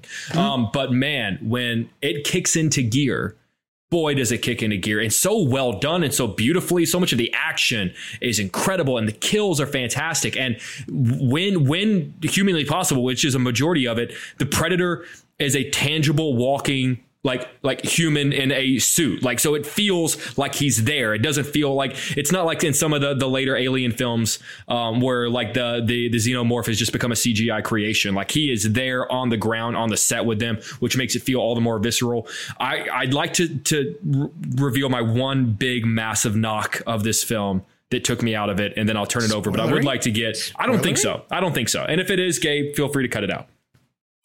There is a moment, look, and we all know the whole point of not the point, but the thing with this film that at least the screener version I was given was the version that is in English. I know that they are going to present a film that's dubbed in Comanche with English subtitles, but the version I was given was the characters speaking English, which, okay, I get it. And I'm willing to, a little bit of a mix, but I'd say like 95% English, but I'm willing to get over that.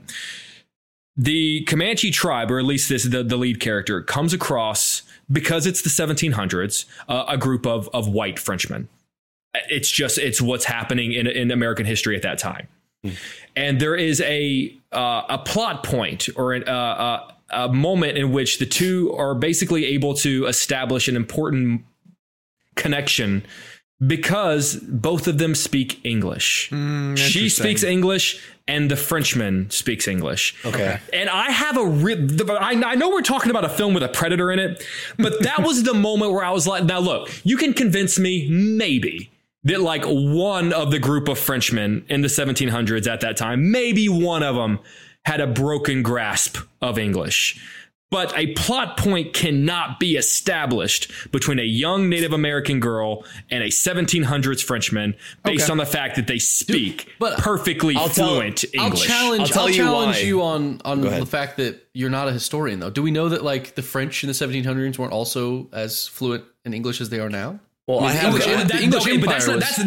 the part that I'm willing to buy. Like, I'm willing to buy that. Like, okay, maybe like members of this French group spoke a brick. Like, okay, but they're not speaking English. They're not speaking English with her. Right. No. The Comanche aren't speaking English either. Right.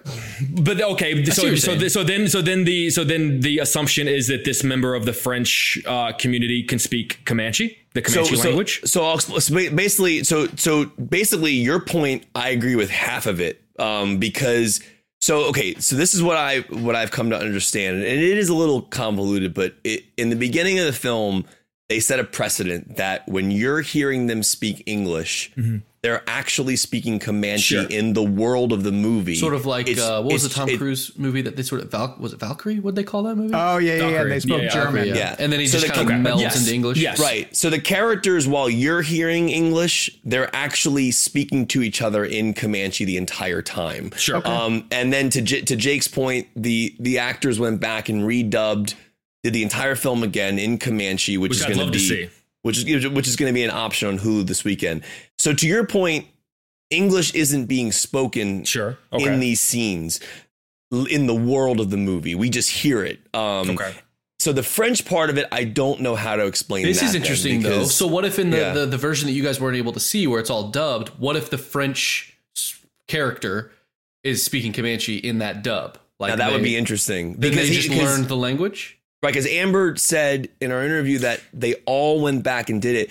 Actually, the gentleman... Then there needed to be a plot. There needed to be something described. There needed to be hey, how did you learn the language of the Comanche nation? Like, I guess I need to see it to know. I mean, I don't know. Sean, you saw it. I know it's nitpicky, but a major development occurs because these two people are able to communicate with each other. And that's just not something it didn't catch me when I got to that point. To Jake's point, though... being honest.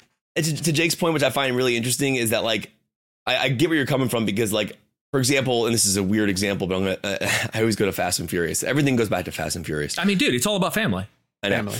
But Fast Six. I love those movies.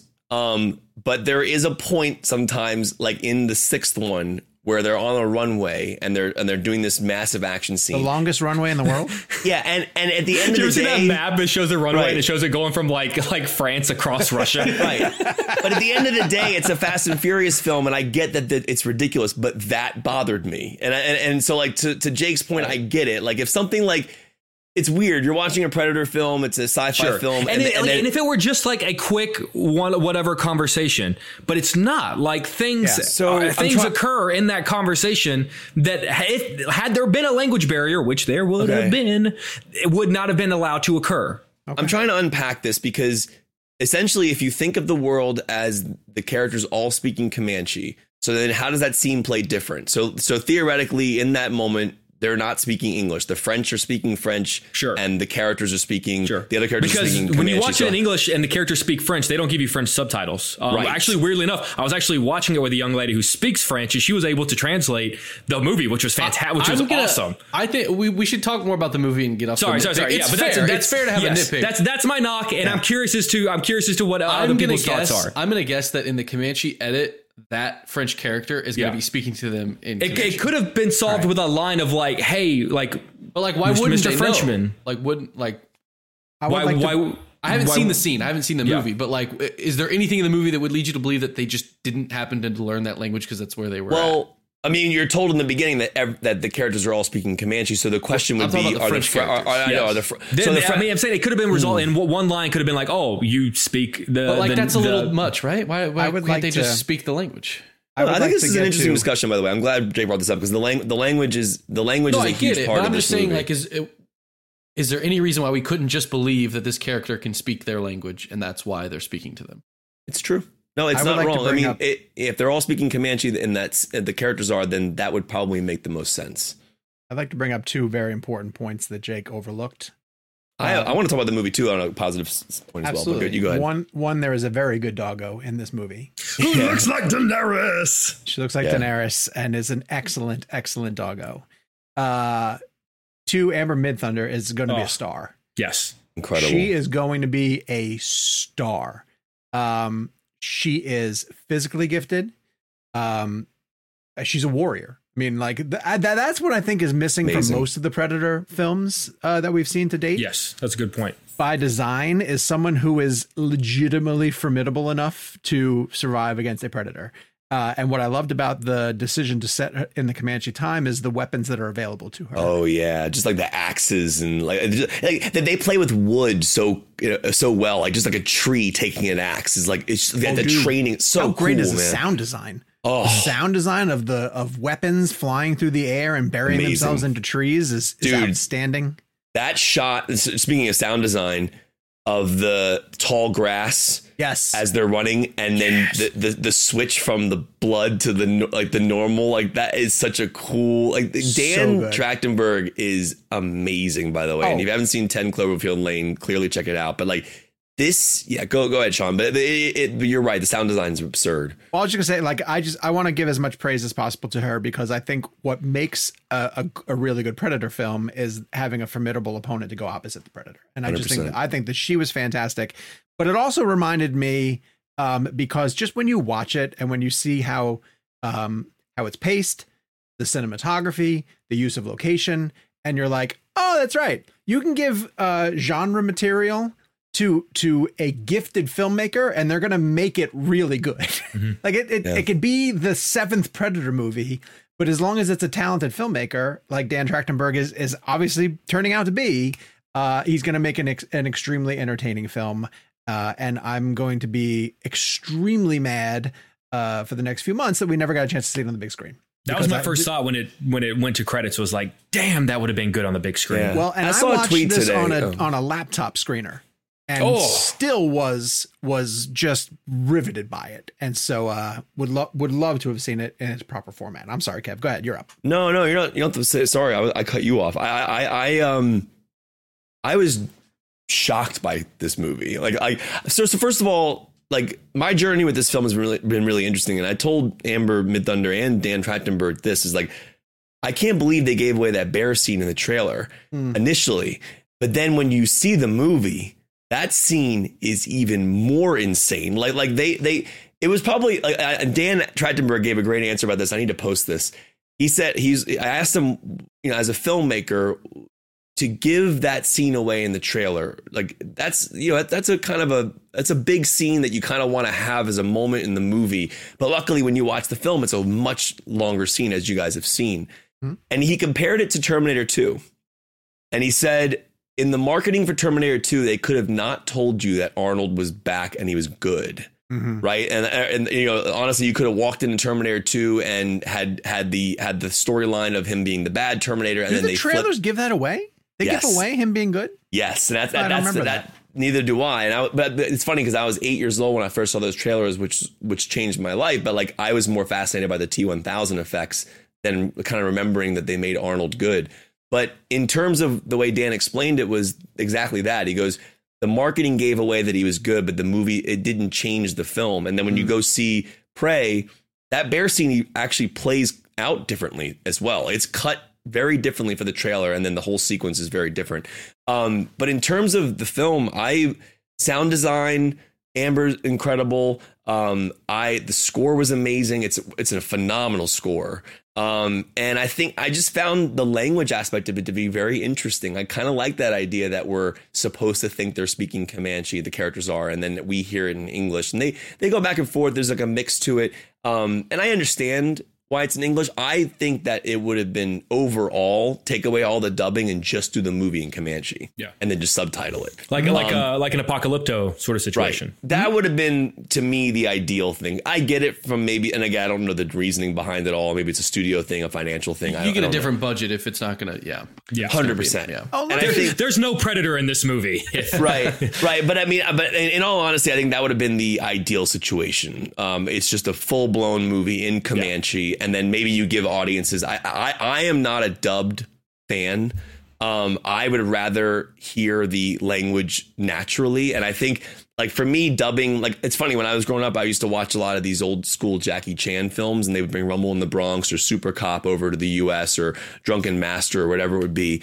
And I always hated, like, hearing these English language dubs over the characters. Mm-hmm. It just looked strange to me. Mm-hmm. And I think, but on the flip side of this, it is historical and very cool that they did this, that they're giving people the chance to watch the film with a dubbed Comanche. I just would rather have had it in real language. Anyway, so I know we got to move on. The movie's great. It's on Hulu. I did see a tweet today to answer your question about why it didn't go to theaters, and I thought it was actually a really interesting tweet. I don't remember who said it, or I don't want to paraphrase it wrong, but basically the Predator franchise has not done well at the box office. It really, over the years, it's done fine, but people are talking about this idea of the movie going to theaters.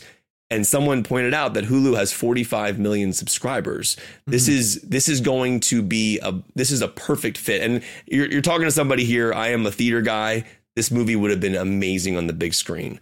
But I'm also thinking about it from a financial standpoint. I don't know how well Shane Black's film did. I don't think it did that great. I don't think it did well at all. Yeah, I mean, the first Predator obviously is a masterpiece. McTiernan's amazing. By the way, date that shit. Give people an option. Sure. And listen, you're talking to somebody who's always theatrical. I'm just thinking of the logic. I understand. This was a tweet that I saw that kind of explained it in a better way. Mm-hmm. But going back to the first Predator, this is the best since McTiernan's, and it's amazing. I do like Danny Glover's movie actually a little bit. But going back to McTiernan's film, just last thing I'll say about this is that top 5 Silvestri scores, maybe 3? Predator? Ooh. That's one of the best scores of all time. I mean, his Back to the Future one is definitely my Avengers. Favorite of his. Avengers is up there. Yes, but that's pretty damn good, man. It's up there. You brought up Shane Black's box office, so I pulled it up. It made $160 million worldwide on an $88 million budget, but better than I thought. But it only made $51 million domestic. What did Rodriguez's movie make? That was Predators, right? Yeah, and this was the thought process. Like, somebody was explaining, 127 on a 24. Oh no, I'm sorry. It made 127 on a 40. These but only made 52 again. It did okay. Domestic. Doesn't sound like but they did that bad. I get it. Like, and who knows? Maybe internationally it has some theatrical release. I don't know that answer for sure. But if you're seeing like a $50 million domestic, I could see where. Yeah, they like it more as to bolster their streamer. But this is a theatrical movie, no question. And I do wish that we could see it that way. Also, I don't know if you guys saw this, and I know we don't pay attention to too much news outside of our box office, but there was a film that opened in China this weekend. I think it did $148 million in its opening weekend. It was called Moon something. I don't remember the name of it, but I read that story. I'm like, it was just like this buried story, like in entertainment news. I'm like, $148 million opening. Like it is like talking about worldwide box office. Was it a Chinese film? Because that's kind of been the story the last handful of years, is that they're building up their actual like industry, like actual filmmaking industry. And so many US blockbusters are not getting time on Chinese screens. Here we go. Yeah, check this out. So the movie was called Moon Man. It's a heartbreaking sci-fi comedy about a Chinese astronaut who believes he's the last human. This is from Hollywood Reporter. But yeah, it had $148 million opening. That's incredible. That is dude, literally saying THR is saying analysts expect the movie to make $600 million or more. I've never heard of this film. Like, that's amazing. Guys, before we move on from Prey really quick, can we just address, and again, I love this movie and I don't want to knock it, but the biggest problem the movie had is that it didn't end with credits of all the characters turning around and looking at the camera and smiling and giving like a thumbs up at the screen, which totally, if you learned anything for the original Predator, that totally suits the mood, is watching all of these people die and then have them turn around and like smile to the camera and like point at them. It would have been really great if Dan Trachtenberg did that just as an homage. But who would have gotten Nobody would have gotten it. Yeah. The audience that's clicking on the new movie for the weekend goes. All of them just like giving like a giant thumbs up to the camera. Is there a more badass shot in film history than Arnold and Carl Weathers' arms coming together for that handshake? That's what it looks like when Gabe and I are the muscles in our arms. Yeah. That's how we greet each other. Yeah. That shot is just so badass. So good. Okay, so that is Prey. We're going to take a quick ad break, and on the other side, we are going to talk about Bullet Train. Everybody in your crew identifies as either Big Mac Burger, McNuggets, or McCrispy Sandwich. But you're the Filet-O-Fish Sandwich all day. That crispy fish, that savory tartar sauce, that melty cheese, that pillowy bun. Yeah, you get it. Every time. And if you love the Filet-O-Fish, right now you can catch 2 of the classics you love for just $6. Limited time only. Price and participation may vary. Cannot be combined with any other offer. Single item at regular price. Ba-da-ba-ba-ba. All right, Kev, keep the train going. No pun intended. The bullet train. And let us know how Bullet Train is. Mike Ryan, someone we're friendly with, a colleague of ours, said he said, "I can't believe this wasn't called Snakes on a Train," which is such a great, because the movie does have a snake in it, which is like even crazier. I loved this film. I was like, I didn't know what I was getting into when I sat down, because the trailers have been, I didn't love the trailers for this film. I didn't think the trailers were that great. I thought they were really stylish. The second one was better than the first. I didn't like the first trailer. But the trailers also don't really give you the exact tone. The movie's really violent, like a really brutal R-rated action film that is like shockingly, Jake and I were even talking about how they got an MPAA R rating on this, because Atomic Blonde is pretty ruthless too. But this one is nasty violent, like some of the times. And I think one of the things I love about this film, well, first of all, is Brad Pitt is so damn good in this, and it's like one of his. It's just such a fun performance. He's great in it.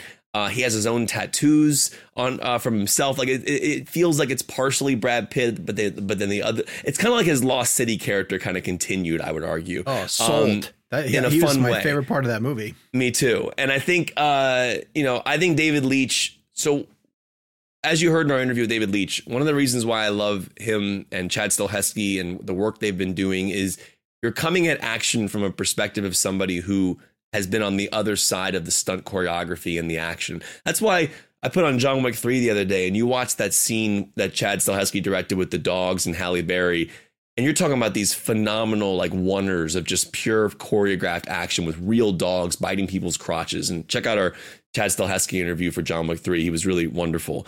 But David Leitch, on the same flip side of the coin, he was Brad Pitt's stunt double in Fight Club, so he understands action. And for a director to be behind a camera who can operate in a world where choreography is important, where we're not doing all these quick cuts of action, you feel it more. And also, you gotta give David credit for juggling so many characters that I also was fully invested in. I thought Joey King's character was great. I thought Aaron Taylor Johnson and Brian Tyree Henry were fantastic. Michael Shannon's great. Sandra Bullock's great. I mean, Michael Shannon's in this movie? Michael Shannon's great, and he's in the trailer. It's not a spoiler. Great. But he's great in it. And I think it's an R-rated film, and it's so well done. And as David told us in the interview, they used like the Mandalorian technology to shoot it, which they had this like train on a stage, and they went to Japan and actually shot actual real exteriors and then blew them up onto the screen. That's cool. So when the actors were in the fake train, they were looking out the window at real footage that was shot versus like a blue screen, which is kind of like how the Mandalorian was done as well. It's a really interesting technology. So many movies are going to be done moving forward. Cool. This is the new technology, but also take advantage of this. It's kind of like an upgraded version of how they did it back in the day with rear projection, and even Quentin Tarantino tells us in our interview that you're going to hear about how they shot the Bruce Willis scene in Pulp Fiction when the background was behind him. That was very different, but similar in concept, where something's really out there, like an Interstellar when they're looking out the window of the ship. That's real photography that's being or images that are being put onto a screen. So anyway, so Bullet Train, I was really impressed with it. It's frenetic, it's violent. Brad Pitt is fantastic. I would love to see more of this character. I would continue watching this character in different movies, maybe a prequel, go back to his earlier roots. There's a lot of cool things in here. I think Jake agrees. I was super impressed with it. It's beautifully shot by Jonathan Sela, amazing DP. It's really well done. I also thought Bad Bunny was great. I mean, it's fun. It's brutal, but it's fun. Kev, I want to pick up on the point that you were mentioning about directors with experience in fight choreography, because the last couple of nights I've been watching the Expendables movies, which are now available on Hulu. And these are examples of a director, in this case, Simon West, who directed the second one, who doesn't seem like he has a lot of experience with fight choreography whatsoever, because there are a lot of shots that I'm paying really close attention to. And maybe it's Stallone, maybe it's the age of Stallone, where it's not Stallone right in the scenes. There are like really brutal fight scenes where you only see Stallone's character from behind. And the cuts are there's probably 30 cuts in like 5 seconds. It's just, and then like they'll turn around to Stallone and he'll be like racing. So like there's one on a plane where he's fighting a guy in the plane. And it's clearly not Stallone. It's a young man who's moving around and beating the crap out of this other dude. And then they turn to Stallone and he's like winded as he gets back to the passenger seat. Like he just fought. And he's like, he's got to sit down. And you can feel it. Steven Seagal movies. No. Whenever it'll be like a close up of Seagal and then zoom out, and for some reason somehow the character has lost like 50 pounds, and then like zooms in and he's like just like chopping away, and then it zooms out and the dude's like 50 pounds lighter, and Do you guys remember the Mad TV sketch with Steven? There was a guy who played Steven Seagal, and it is one of the funniest sketches of all time. I don't remember the actor's name who plays him, but like he goes into this restaurant and like he's being Steven Seagal, and there's this like old lady, probably in her 80s, who like is having a cup of coffee and she steals some of the sugar out of the bowl to go with her. And he like looks over and he goes, no chance. He goes over and like beats her up like in a really like a joking way. But it was just, I don't know. I always think of Steven Seagal. I think of that Mad TV sketch. And it makes me appreciate action directors all the more, having watched some of these Expendables. Jakey, you texted when you came out of Bullet Train that you love Funny Pit. It's just, I mean, the word fun is that starring Tom Hanks? Tom Hanks. Funny Pit? Yeah, Funny Pit and Tom Hanks. I can't wait for them to I make a movie saw somebody together. who compared this tone of Pitt to the movie The Mexican with him and Julia Roberts. I haven't seen that in years, but I guess the comedic aspect of it was there. I don't know if I've ever seen The Mexican. You ever seen that with I know it, but I haven't. Really I don't good. think I've ever seen actually. it. Yeah, anyways. No, I genuinely absolutely love this movie. I just had a blast from start to finish. Like within 90 seconds, you get a vibe of like, oh, okay, this is what kind of movie it's going to be. But the thing that I think it's not getting enough credit for is just how layered and complicated the story is, but how well it's handled. I mean, you can tell from the trailer that the train encompasses a pretty wide cast of characters, all of which have different motivations for getting this briefcase. But all of it's not just, oh, here's this actor and that actor, this actor, that actor, and they're going after Brad Pitt and they're trying to get the briefcase, and isn't it fun? Look at all the madness. There is this beautifully, really well, weaved story of crossed paths and misunderstandings and moments where characters actually met in the past but didn't realize it, and past missions that maybe different people had been on and didn't. I mean, it's just so well done and really could have gotten lost in the weeds. But I mean, I just remember thinking 15, 20 minutes into it, I really need to pay attention to what they're saying, because this is really important and not difficult to follow, but it's important for me to follow the path of who everyone is, because it ends up paying off and becoming important later. And in that way, it's not just the Brad Pitt show and not just his character and everyone else. All of the characters, whether they've got 10 minutes of screen time or they're in the entire movie, are given layers and motivations and things that move them forward, so that no matter what it is that happens to them, you at least have some kind of visceral emotional reaction one way or the other. That aspect, look, there's a lot of aspects of it that were the violence and the style and all that were top tier, and I expected them to be top tier because of the people involved. So I think the thing that I love the most, because it surprised me the most, was just how good the story is, because based on the marketing in the trailer, I really thought it was just going to be strangers on a train, beating the crap out of each other. Yeah, there are twists and turns and a very well structured script that I can only imagine had to be. You guys know that that meme of Charlie Day from It's Always Sunny, when he's clearly jacked out of his mind, and he's got all the note cards tethered with string to all the boards. That's how I pictured it has to be, trying to keep all these storylines together. It's very well done. Kevin, it's funny, I'm actually a little surprised to hear you say how much more you like the second trailer, because there are a lot of things that they show in the second trailer that I really would have loved if I just had not known. And I don't want to say them in case anyone hasn't seen the second trailer, but I liked the first trailer. And then whenever I saw the second, I was like, oh, it'd been cool if like I didn't know thing X, Y, and Z were going to happen. So that would be the only thing I would say is that like the marketing has not been great in that it shows too much. And I feel like it's not really showing just how great and intricate. But Kevin, I have to give you credit because, and you haven't said it yet, but when we got out of the movie, you summed this movie up perfectly. And you said it by saying that it's if Quentin Tarantino and Guy Ritchie had a baby, and that should be on the poster. If that doesn't sell, if you listen to this podcast and that doesn't sell you, then I don't know. I mean, I think that's the perfect way to describe it. Yeah, it has like in terms of character, it's like a Guy Ritchie movie. In terms of like action and music, it feels like like violence, like very Kill Bill. And I bought the book. Which one? But it's Bullet Train. It's based on a book. Yeah, look, Kev, look, there's Ladybug. See, and all these, all the movies that David Leitch and like Chad Stahelski make, they come with these like really profound messages about things. The Ladybug, I didn't think about the quote on the back of the book says it has a Tarantino meets the Coen brothers feel to it. Well, there you go. Right. Are there really 7 things in the back of the Ladybug?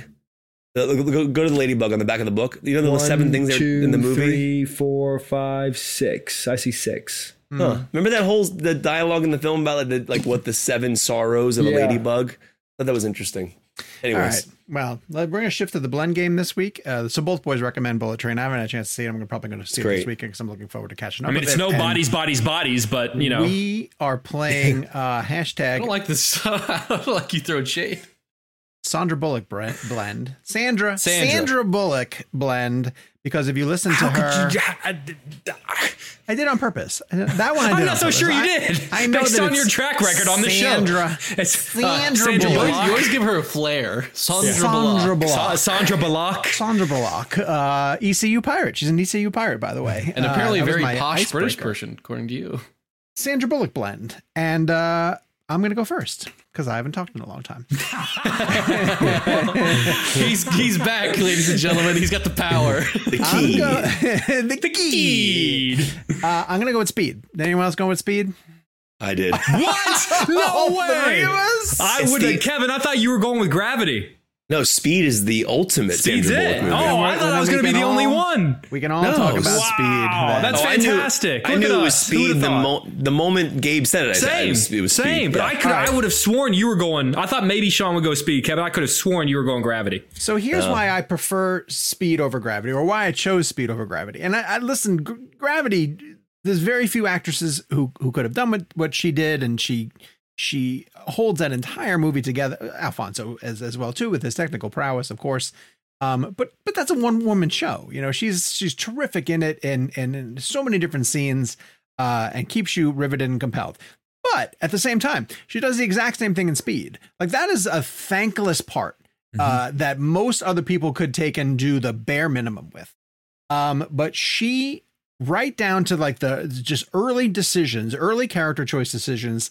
The way that she avoids Cameron from Ferris Bueller by pretending that she sat in gum, and the bonds that she forms with these like emotional, sentimental bonds that she forms with the other bus passengers, taking over the driving and finding a way to make it a bit of a flirtatious sort of thing with Keanu Reeves. They have chemistry. Like, people come out of that movie and talk about their chemistry when they're supposed to be in a life and death situation, and it's not like in a forced way, not like in the middle of a massive dramatic action scene. They're like trying to force this relationship down our throat. It's very organic.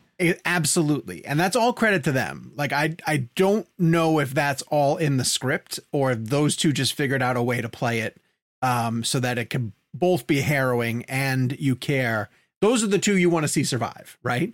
And we all know that Speed should have ended when the bus came to a close. Yes. Like, the last 15 minutes or so are dragging it out. Why did you guys choose it? Kev, why'd you choose Speed? Well, Speed was a big movie for me. I was 10 when I saw it, or 11. Like, it was like, I didn't know who Keanu Reeves was. I didn't really know who Sandra Bullock was at the time.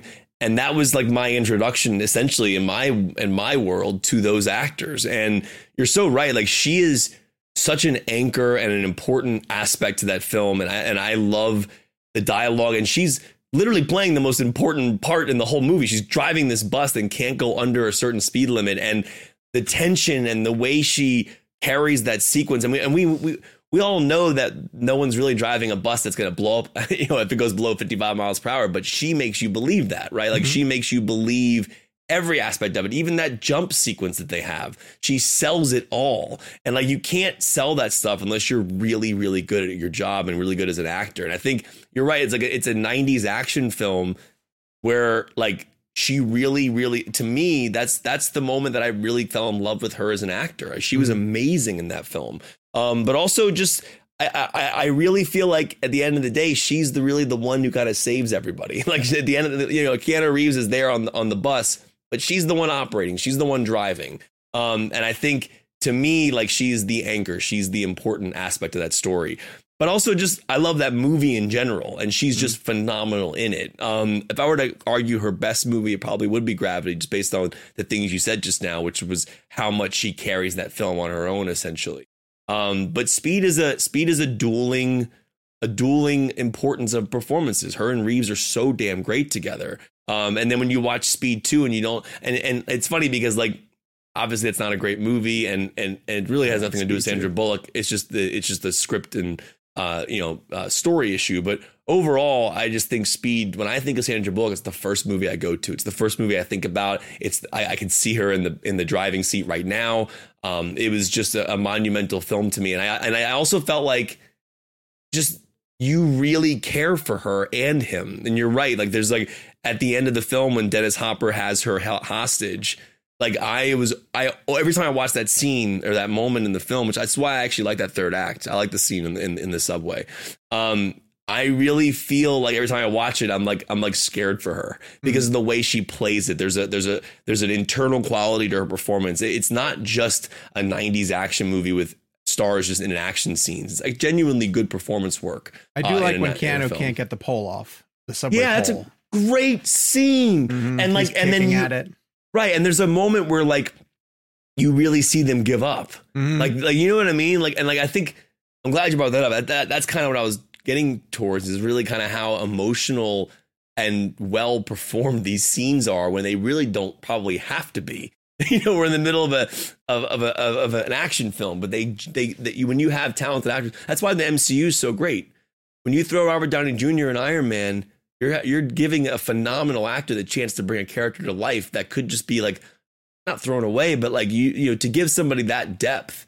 So I just always loved Speed, and I think the characters are great.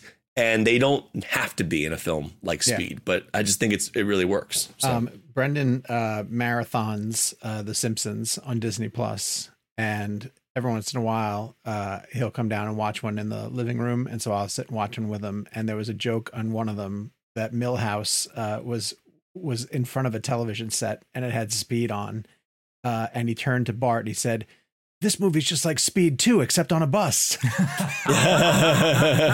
Really funny. That's funny. Jakey, why'd you go with it?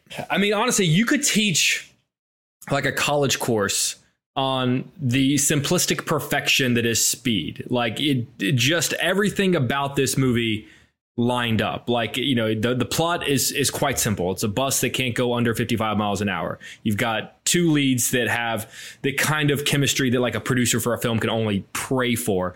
So everything about it, like it's not overly complicated. It's just everything about it is just a pure spectacle, theatrical experience in mind. It's so well done. Also, one of the things we haven't touched on that I am always reminded of when I watch Speed, it's one of the best scores of all time. Like that Speed theme is fantastic. And the reason I chose this, particularly for Sandra Bullock, is that she is, a lot of times, particularly for movies like this that have these high stress situations that sometimes might be hard for us to wrap our head around, is that there's a character that kind of represents us, right? Like they're our way in. They kind of represent maybe what we might do in that situation. And what I love about Sandra Bullock is that she is that. I feel like she's the vessel for us to put ourselves into this situation.